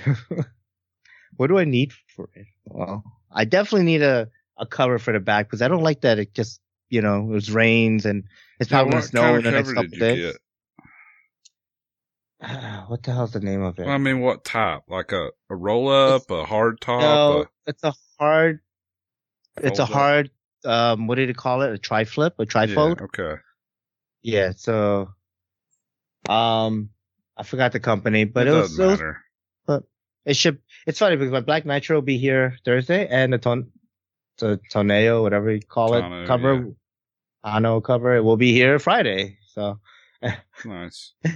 And my wife's like, "Oh, perfect time for the weekend. Let's go to IKEA and buy some furniture and shit." I'm like, "Okay, yeah, okay. I got to pick up. We can put stuff in it now. Yeah. Let's do it." Yeah. Nah, I think you'll like it. Be handy. I think so. And just, I liked mine. It's one of the best riding vehicles I've ever had. Nice. Yeah. So how about your week? What's next for you? I'm going to the National Farm Machinery Show in Louisville, Kentucky. Oh, okay. So no hobby stuff for me, really. Look at some new farm equipment. Nice. Is that something like you do often, or? I usually go every year. Yeah. Huh. But you don't buy new equipment every year, right? Was that No. This is like a trade show. You just go and look at stuff and like, I have I gotta build some more grain bins and some more grain handling stuff. And so I want to talk to some of the dealers for that type of equipment. Nice. So I have a few things to actually do and then mostly just walk around and look at shit for fun. Mm-hmm. Well, that should be cool. Yeah. Nice. What about you, Mr. George? Well, I think I'm going to try to get some of these helicopters put together, fly some more. Nice. I've got a couple of 600s right now that flying good, and that Bale 412, the yellow and white one. Mm-hmm. I got going, changed over from gas to electric. Right. It really did good. Cool. Yeah. Hope we get some video of that in the next time. It's Gears not and stuff. It worked out good. perfect. Yeah. I went Nice. ahead and cut them down to get them to mesh completely, and machined that one, the steel gear down, Mm-hmm. get it up higher on the shaft. But it worked out really good. I can't believe how smooth it is. In converting that, Steve, he was using what kind of motor was that? Some kind of like airplane motor. Yeah, a Tacon Bigfoot. Oh, Tacon Bigfoot. Yeah, he no found a Tacon. bunch of gears somewhere that fit the main gear, because it's a real low kV motor. So it doesn't look like a pinion, but it's basically a pinion on the motor. But it's like inch diameter, 1.5 inches or something. Oh, wow. Let's see. Bigger than you would think, is what I'm saying. And Yeah, for that bigger than super most low, pinions, right? yeah, super low, 40 kV. millimeter. Yeah. Wow. So I thought it was cool that he was able to find some gears that would mesh up right, and then he turned one part of it down so it would fit. And I was just wondering if all that worked out. Sounds like it worked great, though. It's so smooth, it's unbelievable. And I mean, it spools up so slow. Yeah. It's just crazy. Yeah. Yeah, with the gearing, with the ratio there. Nice. Yeah, that's what I was worried about, is because those Barrios are known, they have a plastic gear in there. This one's got the upgraded steel gear, but it's meant for a fuel motor, and but it worked good. That's cool. Kind of I talked to Daryl Sprayberry about it, and he said you need probably about a 400 kV motor, so that's what I found, and then got the gearing right, and have the ESC set for slow spool up, so it's really slow. I mean, yeah, that's nice. Nice. Makes it look scale. Yeah, I didn't want to, I just wanted to kind of restore it, not completely paint it or anything like that, but just fix it. It had been ran through a tree, and fixed all the damage on it, and just kind of not really restored it, but just kept it from getting any worse, and getting it in the air again is good. It's been since 2006 is the last time it was flown. Oh, wow. That's a long time. That's pretty cool. Yeah. Got anything else going on next? No, we're going to be on the Motions live show at noon on Friday. Talk about some Roban helicopters.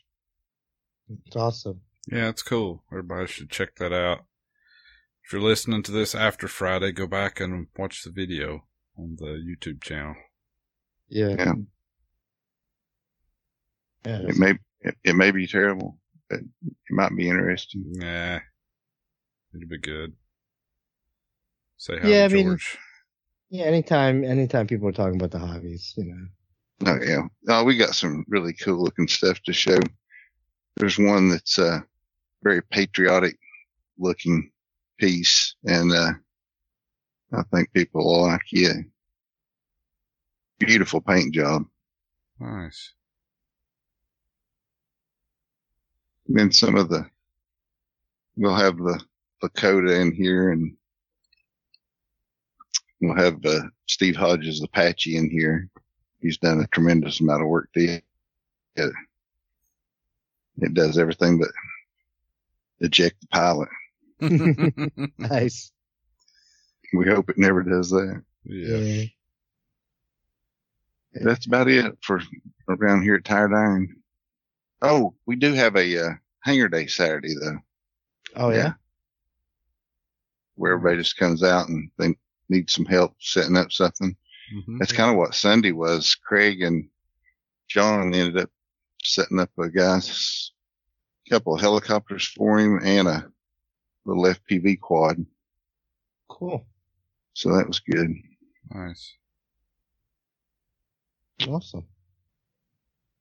Yeah, those kind of days. I don't get those often around here. Like everyone kind of just like independently works on their helis and just brings it to the field and fly. But like, there's some times where some folks will need help and we'll help them at the field. But yeah, schedule like a work day or something where you can fly a little, but bring all your stuff and work on it.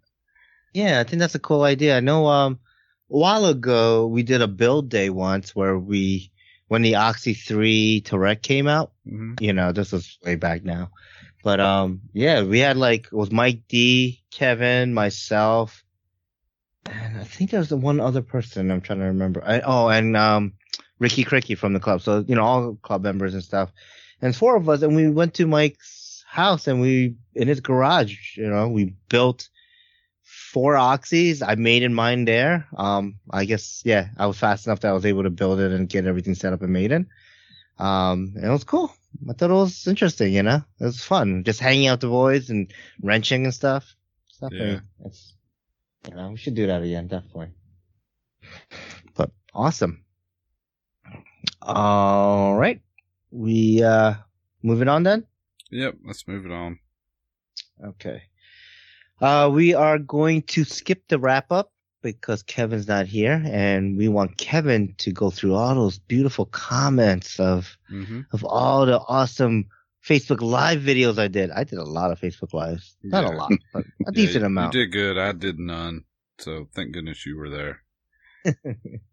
Yeah, I got quite a bit of good flights on there and stuff, so it's cool.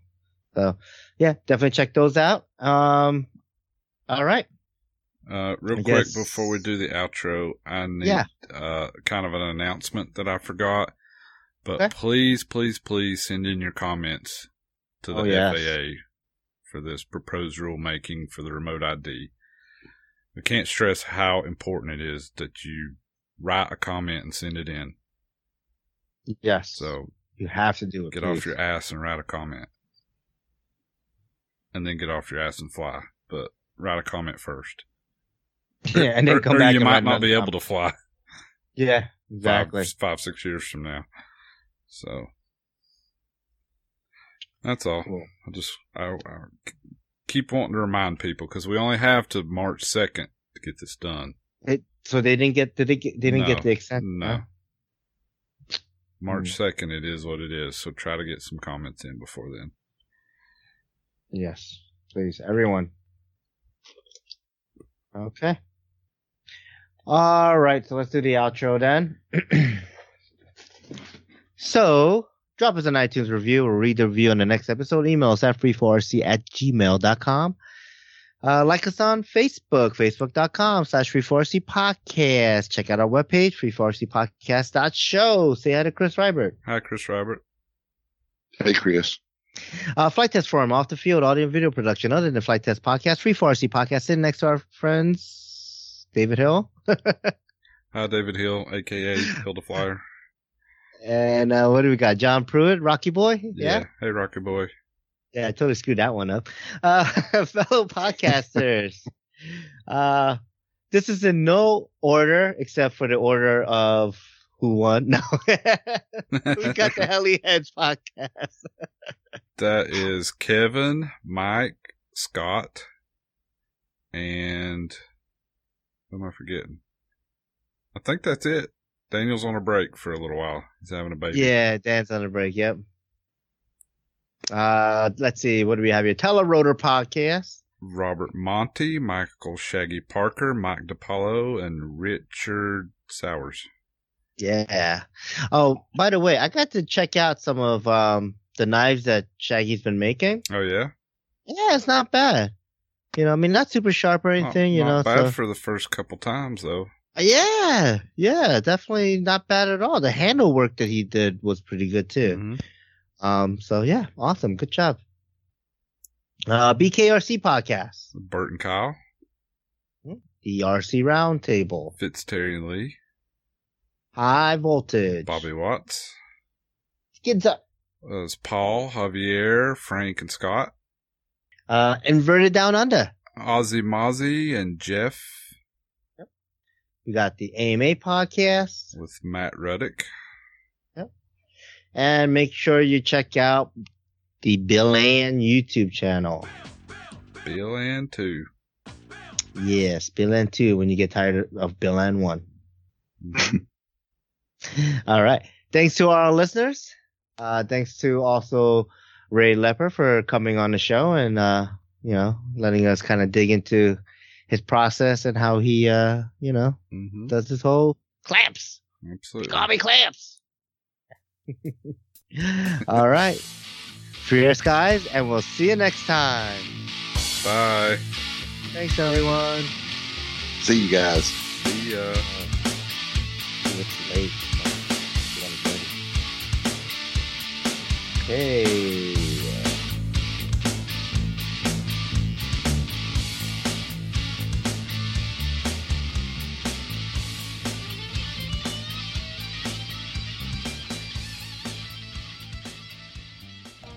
And then it's like, and I'm thinking, it's like, well, why don't I do what my friend did? I'm like, fuck it, let's just do it then. Hey, James, you online? I am on. I'm here. Oh, good. Can you hear me? Yeah, you're loud and clear. Let me get headphones. Okay. Are we live right now? No, we'll record this. What we thought we'd do is just do your little piece at the very beginning and then let you go. Okay. All right. Sounds good. Let me just grab my headphones. I got headphones on now. Holy shit! What is Man, this? that sounds awful. Yeah, it sounds worse. It's worse than ever. Yeah. You get a lot of gain, a lot Are of those wired? ambient noise. All right. That's Better? Yeah. Better? Yeah. Yeah, that fixed it. There we go. Is this better? Yeah. Wait. Yep. Okay. All right. Sorry, just playing in the Skype settings. Okay, so 2 hours and 44 minutes. We cut into the interview. I don't know how he's gonna edit this. I don't know. This is one of the worst ones he'd have to edit without being here. And short on time. We went like fucking 2 hours long just talking about what we did. And the interview was like an hour and a half. What episode is this? 212, right? Yes, 212. Did you start at 200? No. We Damn, why didn't we think of that? What? We actually started Yeah. at 0. Well, you totally. I mean, you should start like, invoices. You start at like 9,000. yeah. So you don't seem lame. All right, what do you guys want to name this episode? I just read what you had wrote down for the name. Oh yeah. So I just put this up there, but we could change it. I call it. What? They call me Come on. Clamps. Yeah. Yeah. That's just funny. I don't know. You know It where is that's funny. from, right? No. Oh, it's from Futurama. Yeah, the robot. They had one of the robot that had clamps and like clamps. Oh, I'm shit, gonna clamp that's you. They right. call me Great. Clamps. One of the Great. gangster Yeah, robots. so I think you Yeah. should stay with that. Yeah.